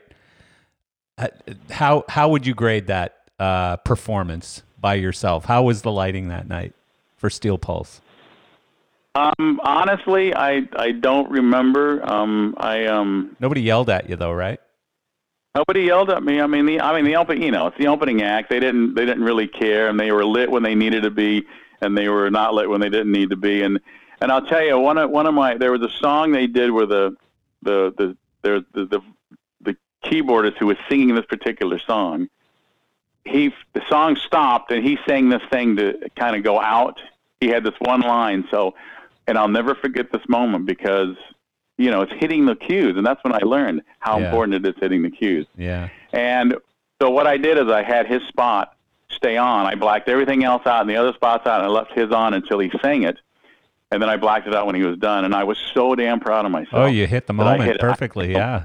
I nailed it. I mean, it was just him lit up with the spotlight, singing it, and then he stopped, and the light went out, and it was, nobody said to me, oh, that was great. But to me, that for me was a moment of my life going, wow, this is great. You know, cool. You're learning the art of light and cues really cool. and timing. And, I've always said you can screw up as long as you screw up in time. Yeah.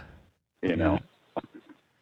Yeah, very cool. So then somehow you ended up, I think in 89, something big, right? Well, this is the thing. I did the Crowded House tour, and in May of 89 we finished, and I had just purchased a house. I lived in this apartment for 3 years, and then I decided to buy a house. And so I had finished Crowded House, and I was home, and I was actually moving from my apartment to my new house, and I got a call from the shop, from TTR, saying, Cosmo, we got a gig if you want it. And I said, okay, what is it? And they said, it's an LD gig. And I was like, wow. I was just, I was thrilled it was an LD gig. And I said, who for? And they said, Stevie Ray Vaughan needs a director. And I was like, oh, this is incredible. This is awesome. Because Stevie Ray Vaughan was everything then. And it was, and it was, so I said, when does it start? He says, well, you got to fly here tomorrow. And I'm like, oh, I can't. I said, I'm moving. I said, I've just started moving today, and moving into the new house. And I'm thinking, oh my God, how am I going to be able to do this? I said, let me call you back. And, I talked to my wife at the time, and I said, and I'm thinking about it. I said, I can't do this because I'm going to be gone. I need to finish moving. You know what I mean? It was just literally moving. It was so flipping your life upside so I called down them back. A bit too much, right? And here I had this passing up this opportunity, to run lights for Stevie Ray Vaughan. And so I called, Bob back, and I said, listen, I can't, I got to move. And he said, oh, that's okay. He says, we need a crew chief on the Stones next month. So he says, I had you penciled in for that anyway. So I was like, okay, great. Oh, Jesus. Here's the thing, I don't know what this happened, but it makes me think of how fate works. It's incredible. We'll talk about one part of the fate with the Stones, but the one fate with Stevie Ray Vaughan, I mean, I'm a huge airplane fanatic. I love airplanes and helicopters and flying. And I try to get rides anytime I can, anywhere I can. And I think back, I look what happened, obviously, not much to after that, when Stevie Ray Vaughan was in a helicopter and crashed. Yeah. I could have very well, as a lighting director, he could have said, Cosmo, why don't you come fly with me? And you know what I mean? Who knows? Yeah, that's Who knows? Crazy, man. It was highly unlikely that I'd been in the helicopter, but you never know. He said, why don't you come with us? You can drop us off and he'll fly you back. You know what I mean? Because I've flown in helicopters all the time. So that's crazy. So that's what I always think, is that fate could have changed. But, fast forward to, like you said, 1989. So anyway, I go to Dallas to start putting together the Stones. And what they said is there's two systems. There's the red system and the blue systems, and they're going to leapfrog. And we need crew chief on each system, and you're going to be on the red system, and another guy's going to be on the blue system. So we went out. We did rehearsals actually in Long Island at what's the name of the arena there? We did rehearsals in an arena with an outdoor stage. We just set it up and the band rehearsed. It's where the Islanders play. What's the name of that arena? Or where they used to play, right? They don't play there anymore. Yeah, where they used. I don't think. Yeah. Yeah, where they used to play. Yeah. Anyway, so that's where we started rehearsals. Then we went to Philly, and we set up back when JFK Stadium was there, and we set up the red system in Veterans Stadium, and the blue system was over at JFK Stadium. That way we could compare notes, and the band. The first show was actually in Vet Stadium, so we did weeks of rehearsals, and so I was crew chief. And it was great. I mean, it was we didn't do any overnighters. Basically, we would do our show, and then the band would fly to another city, and we would go to the leapfrog city. And I was the crew chief, and Steve Nolan was the crew chief for the other system, and Patrick Woodruff was the overall designer, and Sean Richardson was the LD. They obviously went to every show, and I went to every other show. So what started happening is the show was about 3 hours long, and Sean would, run the show, and it was Dave Hill running the Vari lights, and Sean was on the Celco. And, I was already running lights for opening acts and enjoying it. So what he would have to do is he would have to get up to pee sometimes during the show. And he would have me sit down and run a song. And I think at the time I didn't realize, but both Patrick Woodruff and Sean Richardson saw talent within me. And so, looking back, I was kind of a dumbass because, Sean would get up for extended periods of time and let me run, more than the time would take to go pee. Yeah. So I was running more and more songs and really, really enjoying it. I mean, it's stupid. I didn't even think in the back of my head, I'm running lights for the Stones. It was, so, looking back, hindsight, moving forward. So we finished the U.S. tour and we're getting ready to go to Japan. We get to Japan and Patrick says, listen, Sean Richardson's not coming. He's going to go do Tina Turner for me. So, okay. And I said, well, who's going to run lights? He says, well, I know the show. I'm going to run it. So Patrick, I thought they were going to get Steve Nolan to do it, but Steve Nolan wasn't, I don't know. I don't think he wanted to be an LD, but so we get to Japan. So we get ready for the first night. And Patrick said, listen, I don't know the whole show. Do you mind running some of it? I know you know some of it. I said, sure. So the first night I ran like half the show, and Patrick took over and ran some of it. The second show I ran more of it, and Patrick didn't do much of it. And I think the third show, it was a 1990. It was actually my 29th birthday. He said, listen, I've got a proposition. I said, what's that? He says, I want you to take over lights. I said, what? He said, I want you to take over running lights for the rest of the tour, Japan, Europe, and, any other dates we do. And I'm like, I was shocked, and of course I said, let me think about that for a millisecond. I said, of course, I would love to. Yeah. So I took over and started running the show myself, and Patrick was there the whole time, and I would start adding things, and he loved it. He was, so once again, I wanted to say this before, but I'll say it now. Hindsight being 20/20, I realized that both him and Sean Richardson were grooming me. Fortunately, I had these guys see the talent within me, and pull it out of me and put me in a position to. What an incredible opportunity. That is unbelievable. Like learning on the Stones, basically, right? That's unreal. Well, I mean, exactly. And, it's like, here I, then it sunk in. I'm running lights for the Rolling Stones.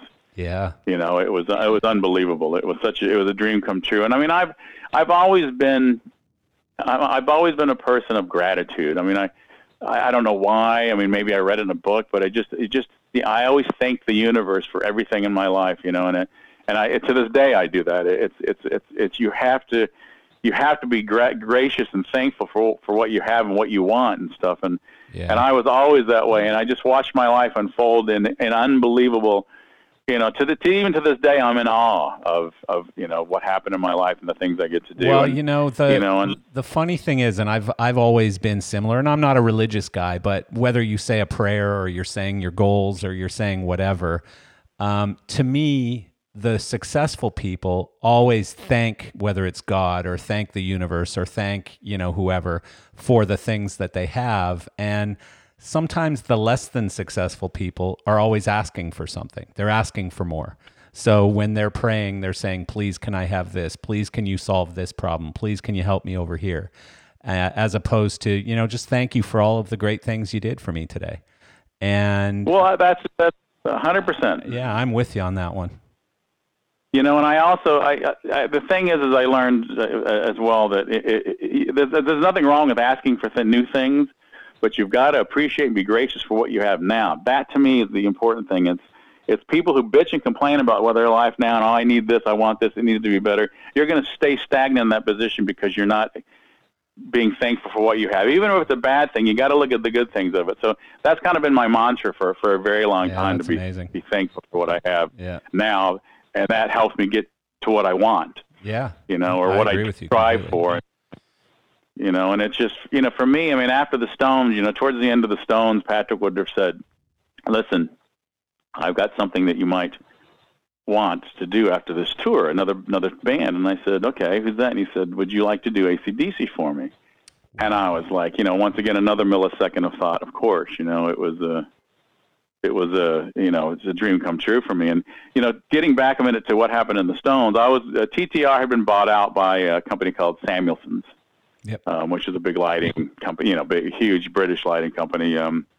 And during that time period, another company bought bought part of Samuelson, the lighting division, and they were an investment company, and they didn't want them, so they just they shut them down. And I was so fortunate because I went from crew chief to LD for the Stones about the same time that they went on a business. So if I hadn't gotten an LD, I would have been out of work. I would have had to find the lighting crew job with another company. Yeah. Which probably would have happened. I mean, I think, given my work ethic and everything, but the timing was perfect that I became an LD and started being paid by the bands instead of the lighting companies. Yeah. Well, and the thing is, some people would probably say that, you've had a very lucky career and all of those types of things. But again, I mean, going back to the karma side of everything, I've always believed that you create your luck. Hard work, the harder you work, the luckier you get, right? And that seems to have followed you in your career. Well, I mean, you're right. I mean, there's so many things about luck. Hard work. And I've always said it's a combination of things. Of course it is. You make your own luck. But it's like I said, the whole point with with me and being at the Midas Muffler Shop, it had to do with hard work because I got a call. But the fact of the timing had nothing to do with anything I could have done. It was completely out of my control. Yeah. So the Stones, when was that? That was 1990, right? Or I'm sorry, AC/DC. AC/DC started in 1990. That was so that was 30 years ago now. That was the Razor's Edge tour, which was I think they hadn't toured since '88. It was the longest they hadn't toured in a while. So it was it's funny, 2 years they didn't tour, and it was nobody'd heard. What happened to AC/DC? They're off. They disappeared off the face of the planet. And so Razor's Edge came out. The album was a huge success, and we started this big tour, and we did Monsters of Rock, and it was a great experience for me because it was, I sat down with Patrick Woodruff and co-designed it. We had inflatables on the Rolling Stones, and I came up with the idea of the inflatable Rosie, which is for me defined my career because I look back, it just seemed to me that we had an inflatable Angus head. Yeah. And I said to Patrick, he didn't know the songs as well as I did. I said, we need a big fat Rosie.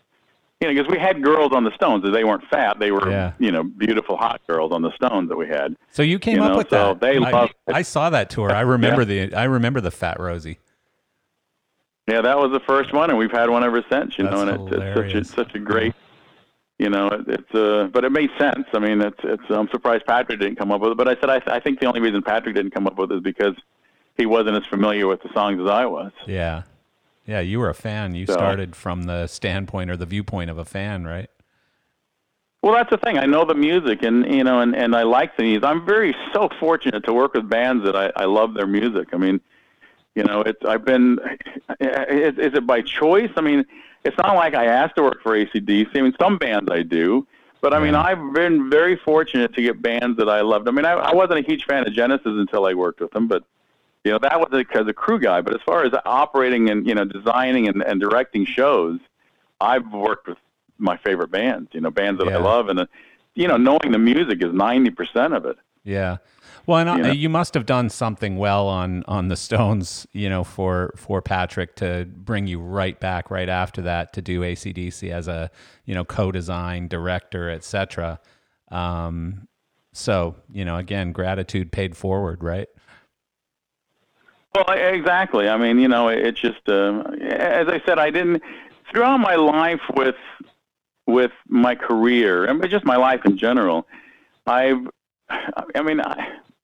course I have dreams and things that I want to do and stuff. And I wanted to be a rock star but I mean, I worked hard at whatever I was doing. Yeah. As I said, I didn't, in 1976, when I saw Kiss, I didn't think, I'm going to be an LD one day.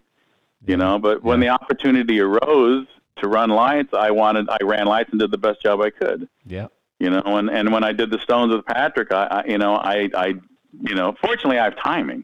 Yeah. I have really, really good timing. And is that something you're born with? Is it something you learn? I mean, Yeah, I don't know. It's like when I had left Foreigner to be to another LD because I had to move on to Aerosmith and AC/DC, and Phil Carson, the manager, said, "Cosmo, is there any way you can teach your replacement how to anticipate the lighting cue so that he hits it right before it happens?" I'm like, I don't think I can do that. It's just something I do. I don't even think about it. Yeah. But it's I don't know if that's learned or not. I just hit the cue before, that happens, and it happens when it should. It's just a weird thing. Even Steven Tyler said that to me. Yeah, that's a good LD when you're anticipating the delay, right?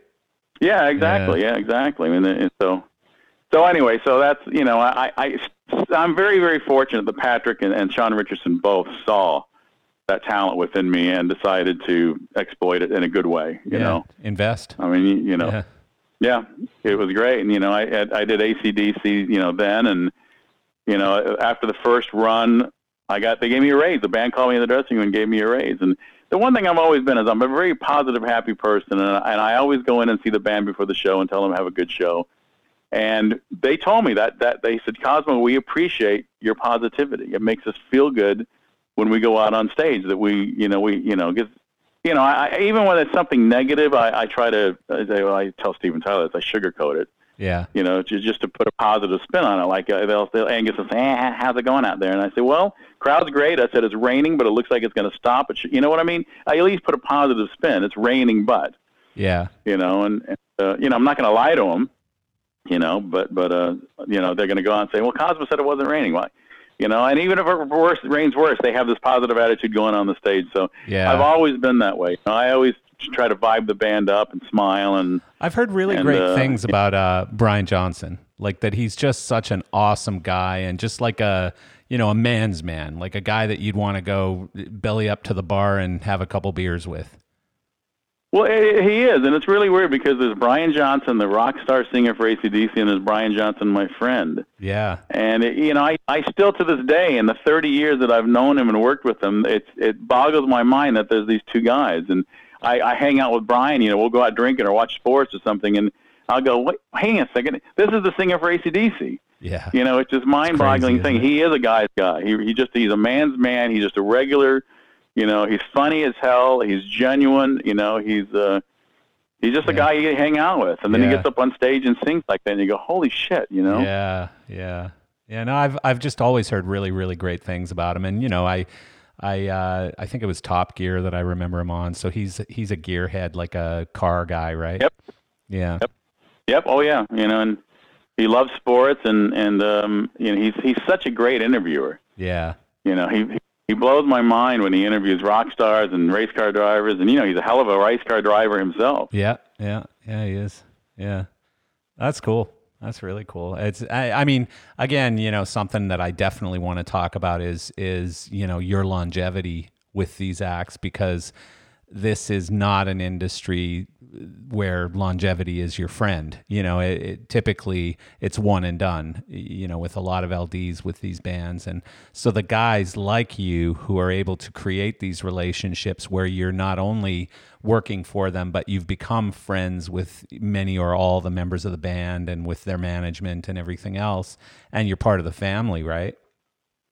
Yeah, I mean, that's a great way to put it. Yeah, it's a family. Yeah. And I'm not a drama guy. It's and as and as people who know me know, I have a very positive attitude, and I have a happy demeanor, and I've always been this way. I mean, I can't say, I could say that I haven't worked at it, but of course I work at it. I always am mindful of what I say, and even when I'm in a bad mood or something's not right, I still try to put a positive spin on it, especially when you're working with musicians who are about to go on the stage. You don't want to impart your negativity on their upcoming performance. You want to be, same with me. I mean, if they're going to go on stage, I'm there with them. So I need to be up and vibed and positive. And it's just, it's just well, yeah. important. I mean, the last thing a musician wants to hear right before they go on stage is, "Hey, Cosmo, how are you?" "Oh, it's terrible. We lost power and the board won't come back up, and we've got no lights and we've got no this." And they don't need to hear that right before they go on stage. You got to put a positive spin on it, right? And exactly. You have to. You really, really have to. Yeah. That's more important than when everything's going great. It's easy, but when it's not going great, that's when it shows. Shows the inside. Yeah. Yeah. Well, I mean, that's important. I always kind of equate it to a pilot. So when I talk to people and they're like, "Oh my God, the sky is falling and everything's terrible and blah blah," the problem is, think of it if you're on an airplane and the pilot comes on and says, "Ladies and gentlemen, we're fucked. This plane is going down. We're probably going to die in a fiery wreck." And while he may be telling the truth, that's not what you want to do. You want to say, exactly. You want to say, we've got a small problem that we're dealing with up here. Nothing to worry about. Just stay calm. We're dealing with it. And I mean, it's just a very different way of putting out the same news that keeps people from falling into a panic. It's also key to come up with alternatives. Like when something goes wrong, instead of going to the band and saying, "Well, this is fucked and this is not working and I don't know what I'm going to do," I come up and say, "Well, listen, we're having issues here, but I think I have a solution. Yeah, and we're going to work out an alternative option to be able to make the show happen tonight." Way better way to do it. Yeah, I agree. It's like there was a story that I learned from Patrick Woodruff. I mean, we were talking about advice and stuff. I mean, there's different things of advice, but we were getting a couple of things that I learned from Patrick Woodruff. Number one, when you commit to a cue, commit to it. You can never go back. Once you push that button and the lights come on or something, you really can't turn them off. I mean, there are obviously different situations, but he taught me, commit to the cue. Keep it and then move on to the next one when the time is ready. Yeah. But we were in Germany on the Rolling Stones. We were in East Berlin at this big rock quarry, and this storm moved in. And I mean, it was a storm, and there was this huge radio tower next to us, and got struck by lightning, and this wind came through, and this sudden downpour. It blew everything all over the stage, and at the time, it was the new DMX dimmers. They were just brand new. Instead of patching with cables, it was the DMX. So what happened was they got all wet, because even though they were inside behind stuff, the rain came sideways, and so all the dimmers were coming on and flashing. The pods were lit. I couldn't get anything out. So Patrick's, we waited and tried to fix it, and they tried to get a way around it. The guys were working on it, and Patrick said, at some point you've got to make a decision on what to do to move on with the show, because the show's going to happen. I mean, it wasn't to the point we couldn't do a show. Yeah. So he says, you need to come up with another solution. And I learned from that moment how important it was to you have to stop trying to solve the problem and come up with a different solution to solve the problem. Yeah. And what we did is I had all my crew guys. They were able racks, and I had them they all turned the breakers on during the songs, and at the end of the song they turned them off. So when I called the spots out, I said, "Okay," and turn the dimmers off. So they spent the entire 3-hour show turning on and off the dimmer racks in order to make the lights go out. It was a solution. But that's what I learned from that is come up with something that works. Stop lamenting on how do we fix this, and come up with another solution. Where there's a will, there's a way. Yeah. Yep. Absolutely.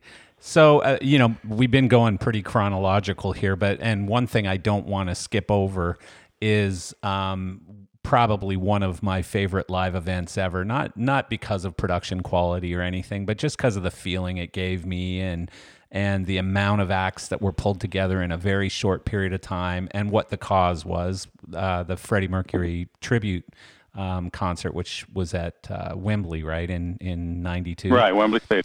Yeah. Yep. And, to me, like, just an unbelievable show. And, whenever I hear George Michael sing the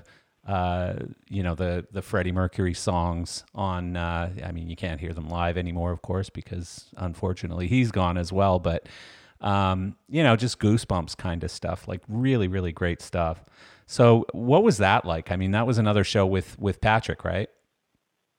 Yeah, that was Patrick and Dave Hill. I did a lot of stuff with Dave Hill over the years. That was incredible. I mean, Patrick called me, asked me to do that, and it was a huge Parcan rig. And the cool thing about it is Patrick had his 4-to-1 studios, which was a quarter scale Parcans, and we had this. It was on a railway arch in Battersea, London, and so it was. I'd already prior to that, I'd already done. Let me think. Actually, that was the first thing we did in there. We did AC/DC in there. We did Razor's Edge in there. But we brought this, we recreated this rig. It was basically sort of a version of Previs, right? Like pre-Previs. Yeah, sort of. But real. I mean, they were MR16 pars, and we had trusses, and we had a rigging system. We had a stage with instruments and stuff. As 1/4 scale. So that was an incredible experience, because what would happen? For me, this is one of the high points of my career. I'm just programming lights to all the songs. I had the set list. The band were rehearsing in another studio, and we'd go to the rehearsal to see them. But 2 nights, Brian May said, "I want to come and sit with you while you're doing it." Wow. And he came, and what an awesome guy he was. I mean, and he was, I would do looks, and he would say, "Oh my God, Freddie would love that. Freddie would love that." I mean, he was such a great guy to hang out with, and he was just complimenting my looks, and he was putting input in, and we were doing different, we were just going over through looks and stuff, and it was such an incredible experience with such an incredible guy. And when he would say Freddie would love that, my heart would just blow up. Yeah. I mean, it would just swell. Yeah. Robert Plant came in, did the same thing. He wanted to see what his lights looked like. God. And wow. And he was funny because he wanted to use oil lights, the projectors. Yeah. I'm like, well, that's not what I'm doing here, but I'll, talk to Patrick. And, we did something on the video, something like that. But, so that was great. Just the lead up to it was great. And then, it was funny. I think there was an American football game the night before we loaded in, and so we went to see that, which was just kind of cool. Yeah. But yeah, the show itself, the rehearsals. But I mean, talk about being the center of the universe as far as entertainment goes. At the time, there were so many stars there, so many bands, and Extreme was there, and they did a full set of Queen songs. It was incredible. Yeah. And the cool thing for me was Spinal Tap was there, and they didn't have an LD, so I got to run lights for them. So I think cool. I think that's every LD's dream, to run lights for Spinal Tap. Of course, so yeah, that's really cool. I did that, and there's so many. Michael Jackson was there, Elizabeth Taylor. It was incredible, and then Queen did this unbelievably great set, and it was a hell of an experience. I mean, I knew at the time it was like Live Aid kind of sort of, and to be sitting there with me running the conventionals and Dave Hill, operating the very lights and stuff. It was incredible, and Def Leppard was there. Then that's when Vivian Campbell was his first show, and that was incredible too. Yeah, not every artist is going to get a send off like that one. That's for sure. No, that was exactly. Just incredible. And so, I want to go back to something. We talked for a minute about, your longevity with AC/DC being 30 years now, which is incredible. And by the way, they're planning to go out, right? I think I heard. Well, I don't know. The rumor has it, there's nothing official yet. I mean, the band have done an album. I mean, that's fairly obvious. They went in the studio in Vancouver a year and a half ago. Right. And so now they're just a waiting game. It's I think something will happen. Yeah. Angus is I think 65 or is going to be 65. He's still a young man. Yeah. And I hope they tour. Yeah. As I said, there's rumors abounding about a tour the end of this year and next year. But I mean, there's rumors abounding about a tour last year and this year, and there's always rumors. So I don't pay any attention. So you People haven't ask me all the blocked the time. dates yet. You haven't blocked your calendar out yet. Yeah. No. Believe me, I'd love to. I would. When AC/DC goes out, it's the greatest thing in the world. Yeah. So I really hope they do. But that's something. Yeah. Brian he's 72, so. Well, he has a in great special shape. style of singing that, I don't, it's probably every year you get older, it gets a little harder to scream like that. Even though, as painful as it looks and sounds, it doesn't really seem to bother him that much to sing. Well, he sings. It's his voice, Yeah. He sings it, and he's they're all obviously concerned. As every older band is now, they want to do the best job. They don't want to. Yeah. They don't want to screw up. They don't want to. People say, "Oh, you should just hang it up." And Angus. You look at this guy. He runs around the stage. You know how he runs around the stage. Yeah. You know, his knees. I got 65-year-old knees. They've got to be. You know, he needs. I can't believe he's never had a knee replacement, but he's still going. Yeah, he's incredible. I love that guy. Yeah. And so, you know, the Scorpions is another band that I think you worked with, 15 years or something? Like pretty much. I think around 12 years was the final tally. Yeah. You know, there's a manager named Stuart Young, and he was a manager with AC/DC at the time. He's not anymore, but he managed AC/DC when I was working for him the first time. Yeah. He also managed Emerson, Lake and Palmer, who I did. He managed Foreigner, who I worked with him on that. The Scorpions. So I was very fortunate to be with him, and every time he needed an LD, he would call on me. Yeah. So, you know, that's a great thing to have, you know, to have a manager that really loves your work and manages a lot of bands. Absolutely. You know, so. Well, yeah, and Foreigner is another one that you mentioned too, and so you were with Foreigner when they were Foreigner, right? Not the cover band that they are now.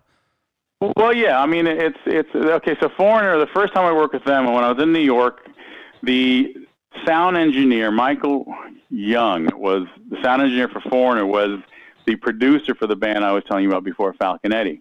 Right. So we went to, somehow I got intertwined, and they needed an assistant guitar tech for mixed guitar tech.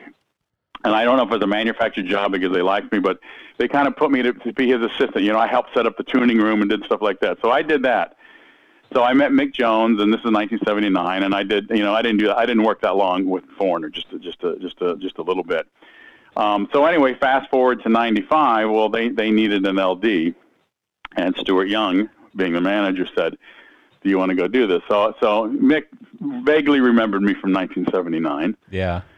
And so I started running lights for them. I took over for Steve Owens. And so I had to run with them for a few years, and then I did other things, and then I did shows on and off for them because they would go, you know, depending on who was available. And then 2006, Phil Carson and Stuart Young were managing Foreigner, and I knew they were looking for an LD, and I called Phil Carson, and I said, "I'd love to do it." And he said, "Well," he says, "we're not paying much."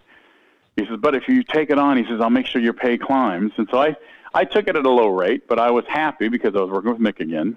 Yeah. Lou Graham was gone by this time. So it was Mick Jones, and they brought in Kelly Hansen, and most of the current band now. Jason Bonham, who I'd known since the 80s, he was the drummer. So I started working with them, and I watched this band work their way up and, back up again.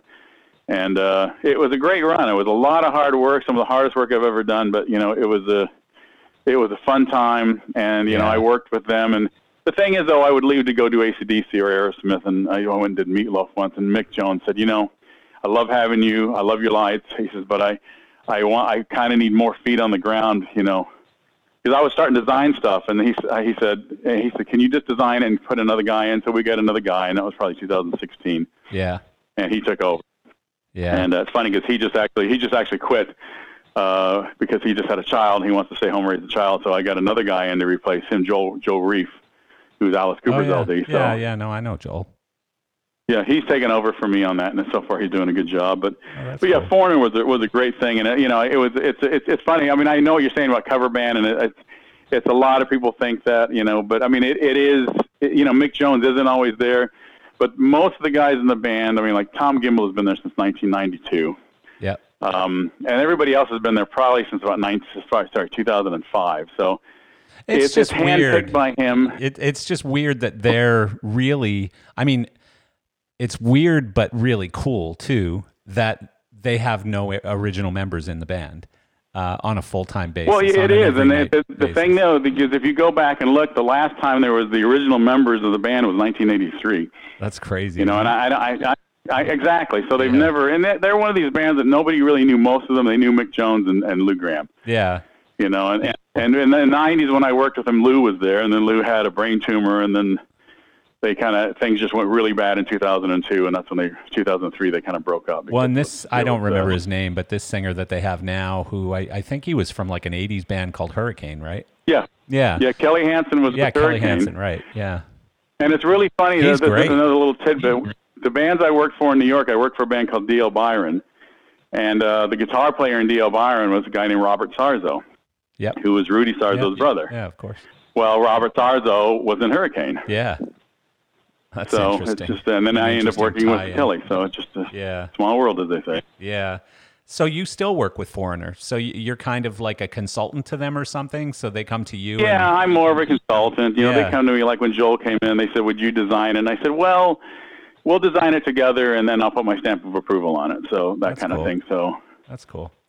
Which is kind of like me and Patrick work together like that. You know, they definitely AC/DC wants a stamp of approval, but he always wants my input on design and stuff like that because he knows I'm going to run it. Now the band know that too. So you still co-design with Patrick then on AC/DC? Yeah. Oh, that's cool. Yeah, pretty much. You know, and then he lets me program everything myself, and he'll come and watch what I'm doing and go, great, because he knows I'm going to make a great show. Yeah. That's probably a very tightly held relationship for you, the one with Patrick Woodruff, right? Like you've been with him for a long time as well, since 1989. Yeah, since the Stones. Yeah. Yes, I mean, and the thing is though, he does a lot of other stuff, but he only brings me in on the stuff that he thinks I'll enjoy and the rock stuff. And you know, he brought me in on Black Sabbath back in 1999.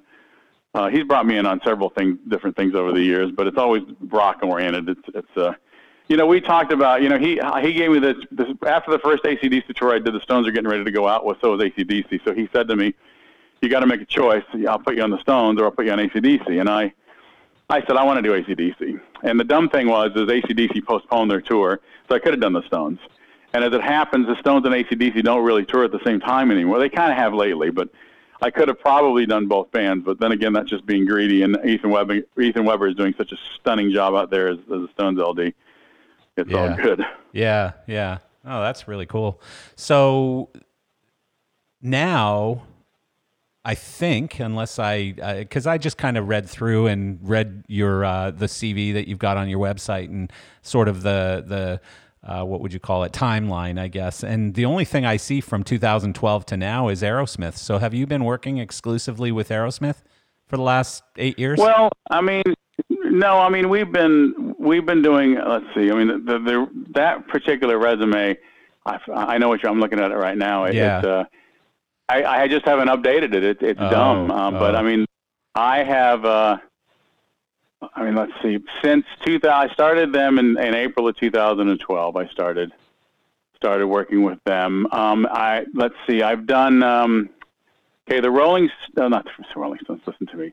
So since then, I mean, AC/DC has done another tour.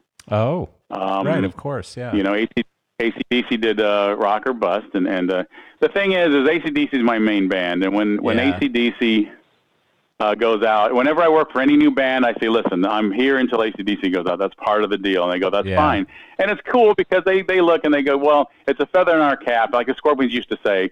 We don't mind Cosmo because when you go do AC/DC and we have another LD, we can say our normal LD is doing AC/DC. So So that's kind of how that works. If you're going to lose losing out to AC/DC isn't necessarily a terrible thing. So you were on this most recent tour where they did a bunch of stadiums and had Axl Rose come in for Brian, right? Yep. Yeah, I was there. Yep. What was that like? I mean, you know, my opinion as a quote fan is that he did way better than I ever expected him to, you know, like he really made me sort of a fan of his again. Because for the longest time I thought Axl, he's a douche. But I know exactly. A lot of people were like that. And I agree. He did some shitty things, you know, to fans. But what a singer. I mean, holy Christ, his voice. Speaking of guys who have managed to hold it together, like he wouldn't be one that I would expect because he put on a bunch of weight. You know, he didn't have the greatest lifestyle, etc. So you'd think he'd lose his voice. But to me, he's singing better now than he was back then in some ways. Well, I mean, he I got to say, you know, I was there when everything started, and he was so respectful. He was so he wanted to make a great impression. He went and learned the songs verbatim to the albums. He knew he had been given this tremendous opportunity, and he didn't want to screw it up. And he wanted to show the respect to Angus and the rest of the band. And so he was great, you know. And I mean, he did, you know, and he kind of pushed the band a little bit to do more Bon Scott stuff they hadn't done since Bon Scott had died. So yeah. So, I mean, he was never meant to replace Brian. He was brought in to finish the tour out. Yeah. I thought he did who an knows what incredible the job. future held, but at the bottom line, Angus he said, we finished tours. Yeah. So we finished the tour. Yeah. Yeah, no, I mean, that was really incredible. It really was. And, again, hats off to Axel, because not only was he doing, replacing a guy that does have a very challenging tone to him, Brian Johnson, but he was also doing Guns shows. So he was kind of going, he was back and forth, right, between Guns N' Roses. And he had broken his... Yeah, and he broke his ankle or something, yeah. So yeah, he did a great job. I mean, AC/DC fans, a lot of the purists hated him, but as I said, he wasn't meant as a replacement for Brian or as the new singer for AC/DC. He was there to finish the tour, and I wish everybody would have just taken it as a novelty and go see it, and but he says, it's going to ruin the legacy of AC/DC, and I said, well, hang on a second, go back and listen to Back in Black, and I think it'll sound exactly the same. Yeah. So.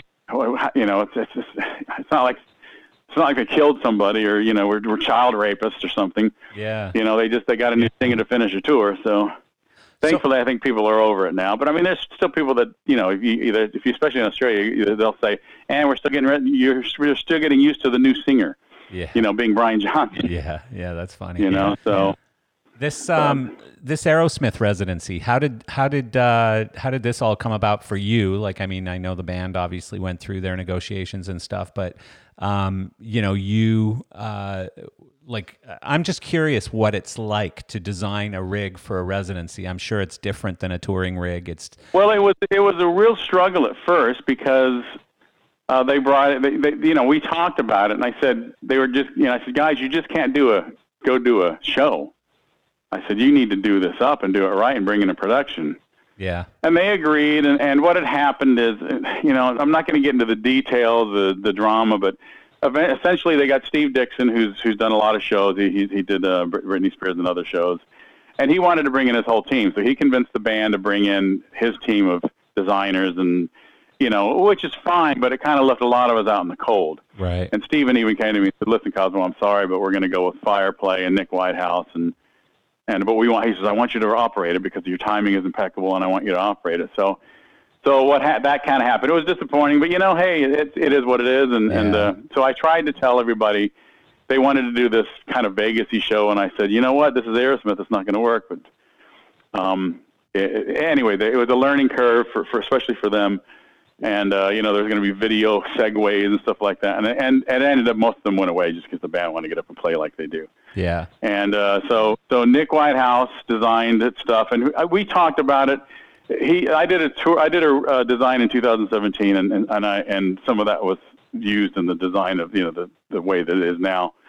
But he did a great design, and Stephen Douglas came in. The three of us sat down and programmed.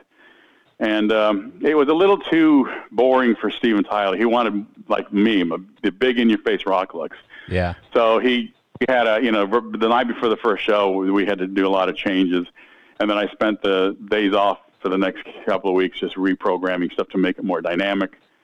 And so it all ended up being great. It all ended up looking great, and Steve's happy, the band's happy. And it is, as far as I'm concerned, it's the best rock show on the Strip. Yeah. And I haven't seen it yet, but I'm going to be in Vegas is it still there or is it out? Yeah, we're off now. We come back in May, and they're talking about extending it, but they we'll see. We got Europe to do first. Well, I'm there in June for the Infocom show, and so I'm going to try and get over and see it then because let me know. I will be there. So everybody who sees the show are just completely blown away. Yeah, I know, and I've talked to loads of people. I know for LDI last year, you had a group of people come in to see it, and I just haven't been able to yet, but I definitely plan to go see it in June because, before it leaves, I'd just like to see it in that setting. It seems like a more sort of smaller, more intimate kind of Vegas-y setting, and I would think it's a lot of fun, so I'm looking forward to seeing it. But, so how do you... How are you in the same room or in the same venue or in the same, sometimes even car traveling to the gig or whatever? How do you avoid the drama, that goes on with any of these bands? But I know lately with Aerosmith, there's been some stuff going on. How do you stay out of that? Just stay out of it? Well, I mean, I pretty much keep my opinion to myself. Yeah. Probably a good idea. And for the most part, my opinion doesn't count most of the time. I don't get involved in the band's drama. Yeah. It's funny. This actual one thing goes back to my first gig with Falconetti when I was in the rehearsal loft with them, and they were playing songs. They were learning stuff, and they were doing they were, as bands do. They were rehearsing. I was just a tech. I was sitting there. Yeah. And I opened my mouth, and this is like my first or second day there when they were rehearsing. I opened my mouth and said, I thought it sounded great. And then the bass player singer looked at me and said, shut up. And I realized then it's none of my business. It's not up to me even if I was a fan. Maybe they ask me, but when they're rehearsing, when things are like that, it's none of my business. Yeah. So I learned that right off the bat. I thought, okay, it's none of my business. But what about when they ask you? If they ask you, how do you think it sounded? Are you gonna lie and say it was perfect, or are you gonna? Well, this is the thing. Steven Tyler. The problem with Steven Tyler, or not a problem. People have a tendency to lie to him because they're scared of him. Yeah. You still want to do the right thing and say the right thing, and you want to make them happy. And I told him off the bat, I'll never lie to you. And I see what happens when he's very good. He can tell when you're lying. He can, so you don't lie to him. And so what I do is we'll talk about things, and I'll say, I don't lie to you. I said, I'll sugarcoat things, but I'll never lie to you. And he gets mad at me. He says, don't sugarcoat things. I said, listen, this is the way I am. Just be happy that I don't lie to you. I said, but I'm not going to sit here and be brutally. He said, well, I do. And I said, well, that's you. You can be brutally honest. I can't be brutally honest. I need a gig. Well, yeah. So exactly. So, and I will still tell him things and but be nice about it. Yeah. And give my thoughts, or I'll say, it doesn't matter to me. I mean, but I as I said, at a very early stage in my career, I learned what's my business and what's not my business. Yeah. Do you have do you have to be a Patriots fan? The whole thing was, what's that? Do you have to be a Patriots fan? Like, do you have to pretend you're a Patriots fan when you're around them? No. No? No. Oh. They know they they know I'm a Dolphins fan, which That's is good. That's good. antipathy of a Patriots fan. Of course, yeah, I'm a Dolphins fan too. So yeah, that's pretty funny. I mean, he seems like a really fun guy to just be around and to work with and stuff. So. Well, there's good qualities. I mean, he's very, very difficult at times, and sometimes he's unreasonable. But as I said, I don't take a lot of things personally. He knows I'm working. I mean, he tries to pull. Charlie Hernandez once said to me, "Working for Aerosmith will be the best gig you've ever done because they push you to do your finest." Yeah. And he's never. I'm not gonna say he's never happy. He's happy, but he always thinks you can do a little bit better, and that's great. That's a great motivation. Yeah. So you try harder than you would on anything. Yeah. So that's the way I look at it with him, and he's never going to be 100% happy, but he's always going to say that was a great show, but that was a great thing, but and that's fine. But it's not meant as a dig. It's meant as keep doing better. Yeah, give me another better moment like that. Come up with even a better idea. So something that I don't think a lot of people know about you is that you are a big World War II buff, and so how did that happen? Well, ever since I was a kid, I wanted to be a pilot. I love airplanes, and as kids, there's things about war that are fascinating, but I was just so interested in especially World War II, both theaters, Pacific and European theater. I've always had a travel bug, I've looked at big pictures and books and films and stuff, and to me it never really existed because I never saw it personally, so I always wanted to travel. And then being a history buff, Hitler always intrigued the hell out of me. I'm like, how did this guy, to get to where he was and do what he did? I mean, everybody says who was the biggest mover and shaker of the 20th century? Well, it was Adolf Hitler, whether you like it or not. I mean, so the first time, when I went to Europe and especially Germany, all of a sudden I'm there where I've read books and stories and war stories and movies. I'm there, and it was just unbelievable that it wasn't no longer a story. It happened right here. Yeah. Hitler had stood right here. That this battle happened here. This city was flattened. It's just amazing. Same thing when I went to Japan. Especially Japan even more so because before World War II, Japan was such a closed culture. So right, yeah. And me being born in 1961, I mean, the war had just barely been over when I was born. I grew up in the Cold War, so first time I went to Moscow, the same thing. It was just unbelievable to me that I was actually in these places. Same for me. I'll never forget my then wife and I were going to Moscow with Michael Brokaw and Steve Cohen and Robert Roth and Nick Jackson for the start of the Eagles tour. And I just remember landing in Moscow and just looking out the window and thinking, not that long ago, you really couldn't come here. It was like we were bitter enemies. And now here I am landing in Moscow. And I think it was like 1999, maybe, or 2000. It was probably 99. And it was just a really surreal, weird feeling.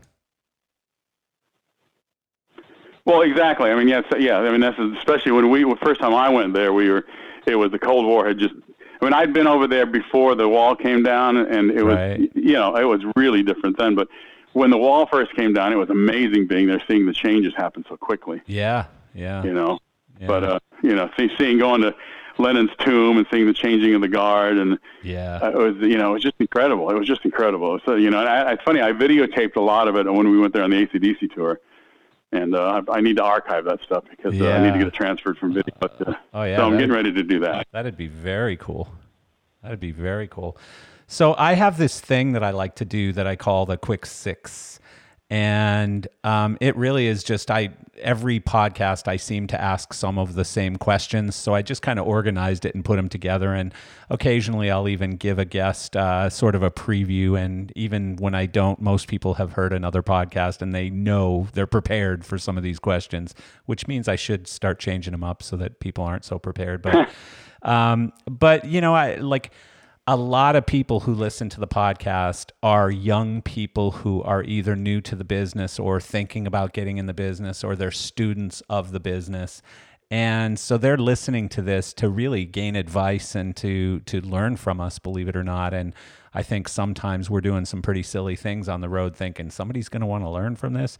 But so with that said, what is the best piece of advice you've ever given or received? Well, I as far as been given, as I said, I think Patrick would do two things, and it had to do with that show in Berlin. And the number one was that when you're faced with a problem and you can't seem to, let's see how to put this. When you're faced with a problem and you can't find the solution you want, you really have to start going out, thinking outside the box. And that I learned so much to this day. When you come up with a problem and you don't see a solution, you've got to find one. You've got to find one. You just can't go, I can't do it. Yeah, you have to go, okay, well, what else is going to work? And you have to at some point stop working on, you have to stop working on the solution you think is going to work and go, okay, I'm going to beat my head against the wall. What else can I do? Yeah. You have to make that point of where you say, okay, I'm moving on from this fix. What can I do to fix this? Yeah, I love that. So that's one thing, that was really important to me. And also, like I said, as far as just the operating of a lighting director, commit to a cue, you're done. You can't pull it back. It's like, you can, but it looks stupid. So you just commit to it and move on. You close your eyes, whatever the hell you want to do, and you wait for the next cue to happen. Yeah. If you're early, you're early. If you take it away, it looks like you screwed up. Yeah. You screwed up, but, don't make it look even worse. So, well, and the funny thing about lighting directors, though, is, and anyone in this industry, we think that everyone just saw that mistake or that problem. Yeah, of course. And 99.99999% of the people did not. They did not notice anything. So, and Steven Tyler says that. He says they may not have noticed it, but you notice. That's the whole thing is Yeah. And that makes you better. Yeah. And as far as giving advice, one thing I do. One thing I love about AC/DC is they say, yeah, we're just a bar band. We're still a bar band, but they play stadiums. Right. And I had somebody ask me one time about, I think it was an interview, and they wanted to know about, I've talked to guys about it, like for the opening act, they're scared to death because their band's on a stadium stage. And I said, my whole thing, advice to people who are, getting into a bigger arena, pun intended, Yeah. is if you do lights in a club or a theater, it's the same thing. It's just more lights and they're bigger. Do the same thing. And when you think about it like that, it's not nearly as overwhelming and frightening, and that's, I think about it. I have no problem walking into a stadium with a huge lighting rig and running a show. Yeah. I don't even think about it. I mean, I'm nervous that I want to do a good job and stuff, but it doesn't overwhelm me. Yeah. Like it should. It's just, to me, I'm just coming in and, it's just bigger. So that's the advice I could give to especially new LDs in the business, or anything you do. On that note, though, when you're doing a stadium or a small show or whatever it is, are you designing just for the audience, or are you designing for the 8 billion people who are going to see the YouTube videos that all of these people are going to be posting online? Okay, YouTube. The YouTube, I don't care about. I mean, I don't think about it. But here's the thing I learned from David Mallet, the video director, many years ago. He says, make the show look good for the video. He said, it's important for this audience, but the video is going to be forever. So when I do a video for a show, I make sure it's made for the video. I still want the audience to see a show. I mean, I don't make it so different, but it's like I don't generally use any colors in my spotlights when I do a video because it doesn't look right on a video. But it's funny. It's funny you say, though, that you don't care about the YouTube people or whatever. But the thing is, and I forget which designer said this, somebody who was on this podcast said that there are 10,000 people in that arena, but probably about 1,500 or 2,000 of them are recording a song or the entire show, and they're going to go home and pop that up on YouTube and try and get a bunch of hits. And some of those people are going to get tens of thousands of hits.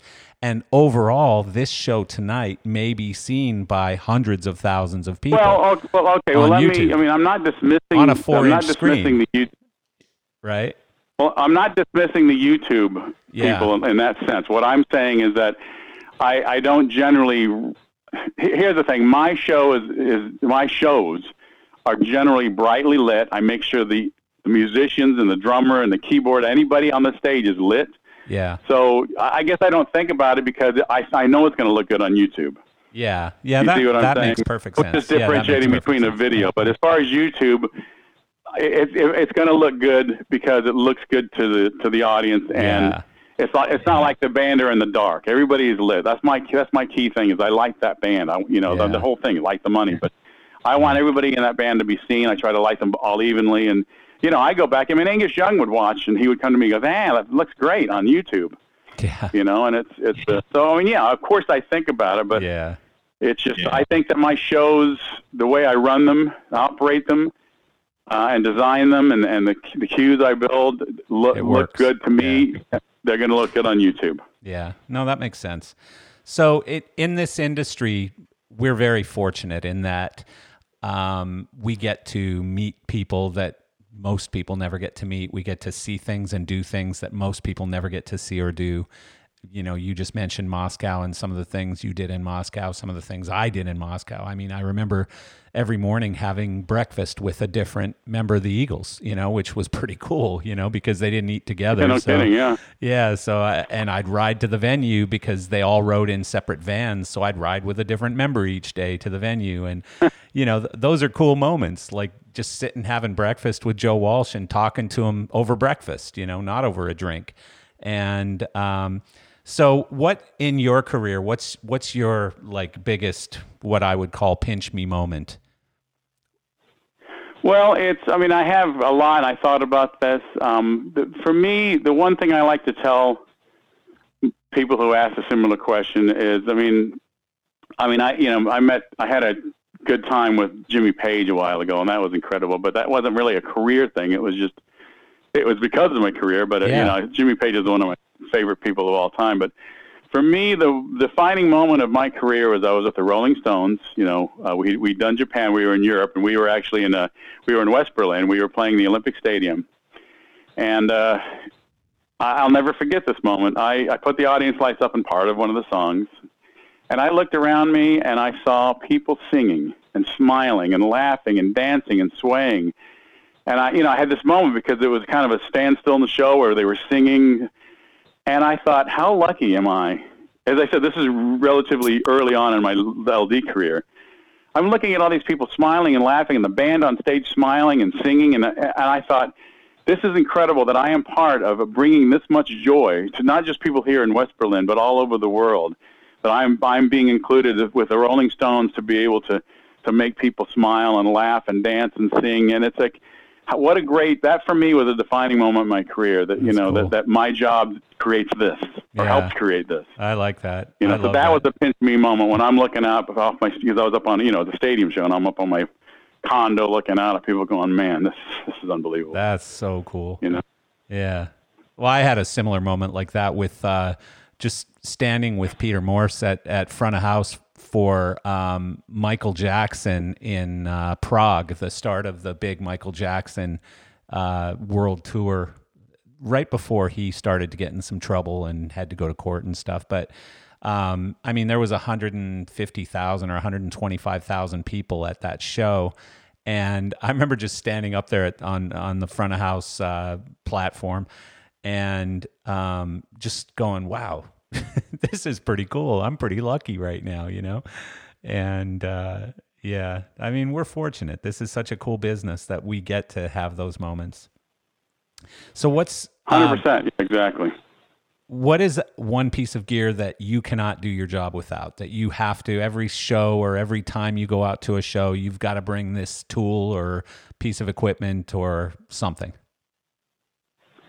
Well, obviously there's I thought about this. There's obviously a lot of different things, from the light itself to the console, spotlights. I for lack of being able to think of a better thing,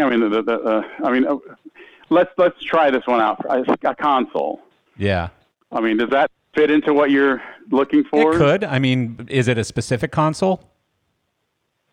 Well, if I could have my choice, I would love the Icon console, which to this day is the best console I ever used. It was an extension of my hand. Yeah, a lot of people say that. It's kind of like, for me, a light is a light. It puts out lights and stuff like that, and but a console is like a guitar. Yeah. For me, you guitars are all the same, but your particular guitar, the one you like, and the strings on it, and it becomes an extension. Yeah. So for me, it's the console is the most important thing, the ability to make the lights do what I want them to do. Yeah. Cool. I'm not a big, I have my favorite lights, and I like lights, but lights are lights. Yeah. I'm a Parcan guy. Parcan is my favorite light of all time because it's so simple and you're it a does rock and so roll much. guy too.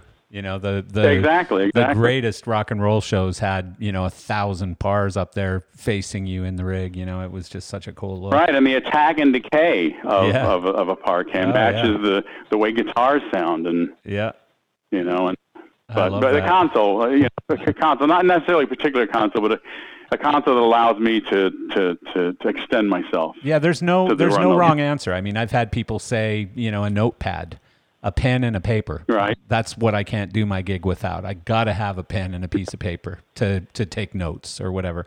I've had people say, a particular multi-tool. I've got to have this tool in my pocket or else I'm just lost. I can't do a show without it. So there's no wrong answer. It's just an interesting question that for some it's a Verilight VL2600. For others it's a console. Yeah, right. Yeah. So speaking of gear, something that hasn't been built or created or developed yet that you'd love to see developed? Well, getting back to the Parcan, I'm frustrated, although Verilight has finally put something out, is they've never come up with a replacement for the Parcan or the Par Bubble. Yeah. The bulb. They've come up with, all these great moving lights and wash lights and beamy lights and sharp focus lights. And, the cool thing back in the 70s and 80s is they came up with the Ray light, which was a version of the 600-watt version of the 1,000-watt Parcan, which gave you the same similar thing, but at 400 watts less, so you could have more pars. Right. So that the Ray light for me was one of the things that was like, this is cool. So it boggles my mind that companies like Roby and at high end haven't come up with a Parcan bubble replacement, because I think of all these companies in the Midwest with tons of par trusses. and they still have old 1,000 watt tungsten, or incandescent lights. Yeah, you're right. That you need a ton of power to run, and it's like I don't even care if it has color. How about you make something that looks like a power bulb that fits in the back of the power can that you just need to run a couple of cables to, one for DMX and one for power. Hell, you can do it on both. And that way you can change you all of a sudden you're when you have 120,000 watts of power, all of a sudden you're down to 10,000 watts of power. Well, and there was Coamar made one called the Parlight LED, and it was very, very cool, and it did a lot of really cool things, but it wasn't bright enough to replace the actual par. Well, that's the problem, exactly. Yeah. But Very Light has just issued this light. It's a power can, but then I read that it's a little bit smaller than a power can. I'm like, oh, why would you do that? Yeah. Make a bulb that fits in the back of a power can. I don't see the complication. Yeah. And that way, because there's nothing like, I love the thing I can't stand about LED pars is the source. Yeah. It's a bunch of dots or a pattern. I like the gel. Well, and you can get away from that now. You can get away from all of that now. That's the thing. You don't have to have that bunch of dots or whatever, and you can create LED packages that look just like a bulb, and so many applications have already done that. When you look at architectural and residential lighting and stuff and commercial lighting, they don't look like dots unless you kind of want them to look like dots usually, right? Well, exactly. But the thing, I think what we as an industry, and I say we because I've always been sort of on the equipment supply side of the industry, we have this problem where we can't stop ourselves. And so if I'm going to create an LED par, I'm not just going to stop at that. I'm going to make it do all these cool things and change color and blah, blah, blah, blah, blah. And next thing you know, I've gotten rid of that core reason for creating the LED par, right? To replace the par of old. And well, exactly. So no, that's a really good one. And it's funny because I think it was Robert Roth who said, everybody wants things smaller with more things in them and framing and all these different things. I want a big arena light that's really, really bright that I can put on a 60-foot trim or whatever, something I can do stadium shows with. I want a big, bright, moving light. And, he's right. I mean, it's like it reminds me of a kid's soccer game. If you've ever seen a kid's soccer game, the ball goes over there and all the kids follow the ball around. It's not like people are going over to the other side of the field anticipating a pass. They all just follow the ball around in this swarm.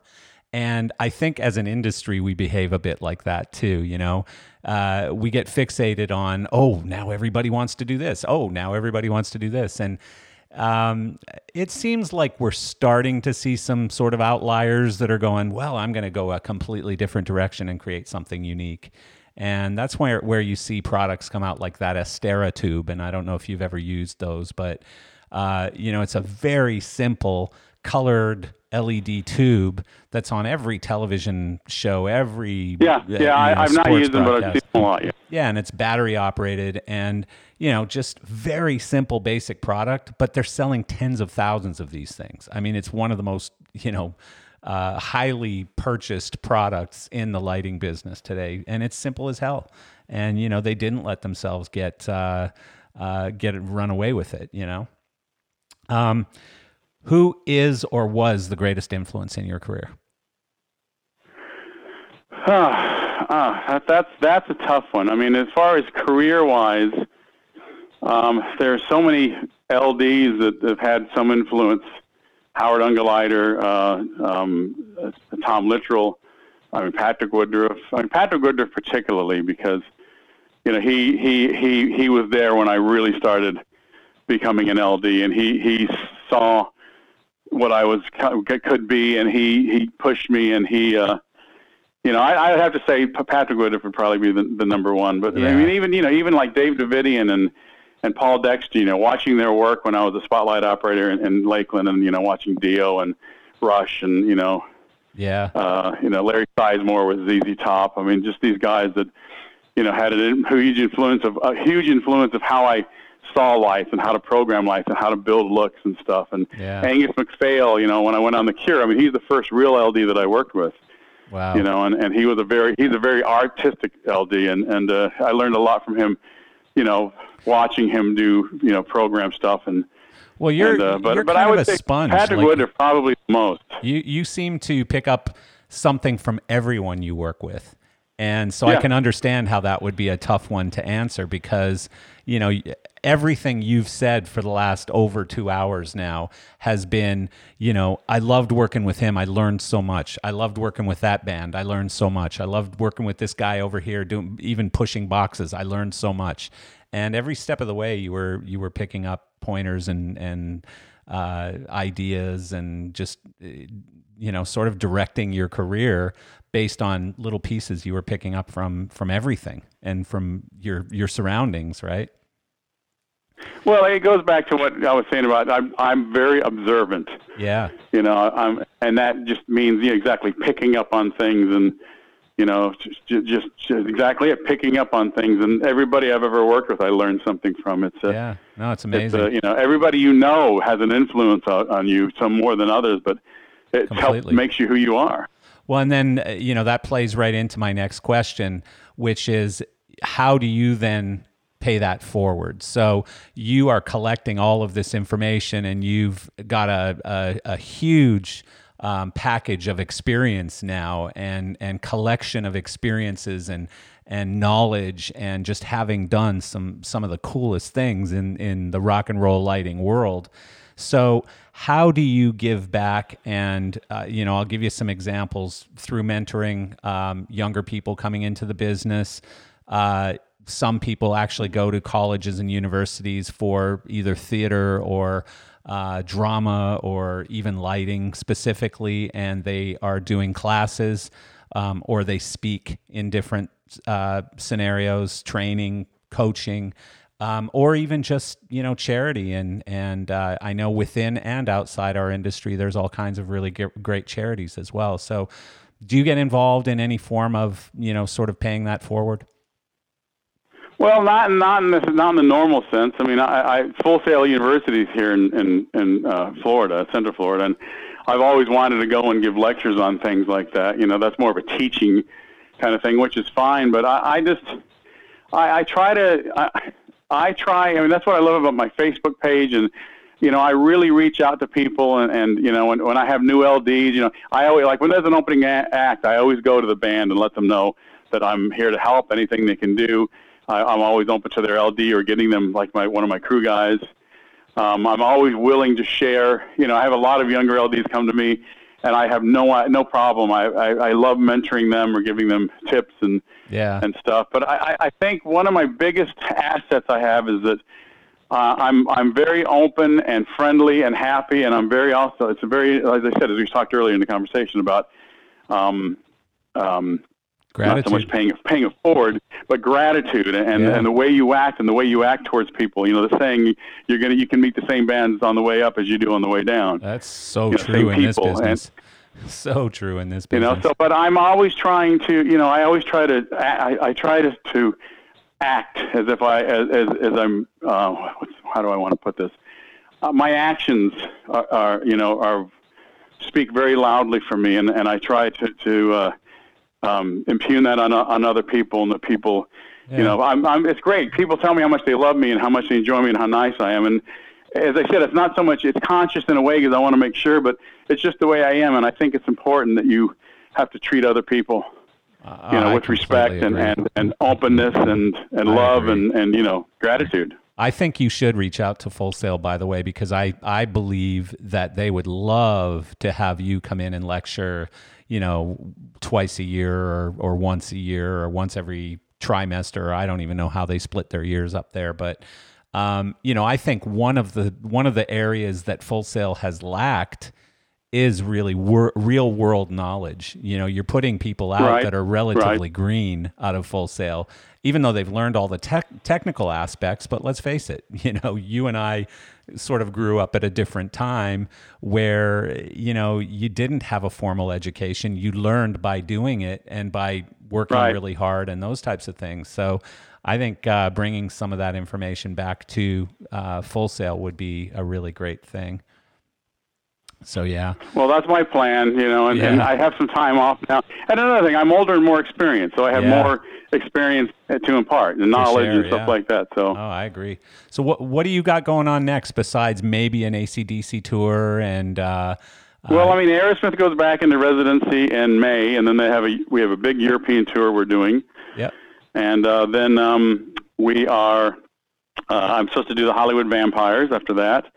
Cool. And there's talk about more residency dates in Las Vegas, but nothing's confirmed yet. They to see how they feel about it. Yeah. And there's hope of AC/DC going out. There's a friend of mine who owns a company called Big Fin Productions in Las Vegas, and he's like a boutique labor company, but we're trying to do a production house kind of thing. I do some corporate stuff. I do have to find a replacement for rock and roll because these bands are literally dying. I don't know what's going to come up next, but and I just turned 59 yesterday, and I feel I have a lot more years to do this, and good. And we'll see what bands are touring, and if not, I have some corporate gigs are fun, especially like these guys want a rock and roll LD to do stuff. And I also TD some stuff, so that's kind of interesting for me, looking at it from a different perspective. And well, I think you've become synonymous with the rock and roll LD. You, Paul Dexter. There's still a handful of guys out there who I think really kind of helped build this to what it is today. Sort of the rock and roll lighting look. And you're one of them. So that's a pretty cool, pretty cool position to be in, I guess, to have been part of this whole thing happening. Well, I know it just still boggles my mind to look back. The time flies, and I don't know. I still think of myself as young and a newbie-ish kind of thing, but I look at the accolades and the awards I win, and the people who come up to me, and I'm like blown away still. And it keeps it fresh, that's for sure. Well, you're coming up soon on 40 years, since your first tour, right? In '83, I think. Well, actually, the first big tour, but I mean, my first show was May 10th, 1979 with Falcon 80, and that's already happened 40 years. That is wild. That's cool. Well, I appreciate you very much, and I thank you for coming on and doing this. We said we'd keep it under 2 hours, and it's 2 hours and 25 minutes right now. So I know. I think we're both talkers, which is good. And but very interesting story, and I appreciate you very much. And I'll be sure to send you a link as soon as it's uploaded. And certainly, if I can ever do anything for you, just reach out. Thanks, Marcel. I appreciate it. And if you anything you need to contact me in the future, please feel free. Yeah. And I look forward to seeing you sometime down the road. Thanks a bunch, Cosmo. Have a good one. You too.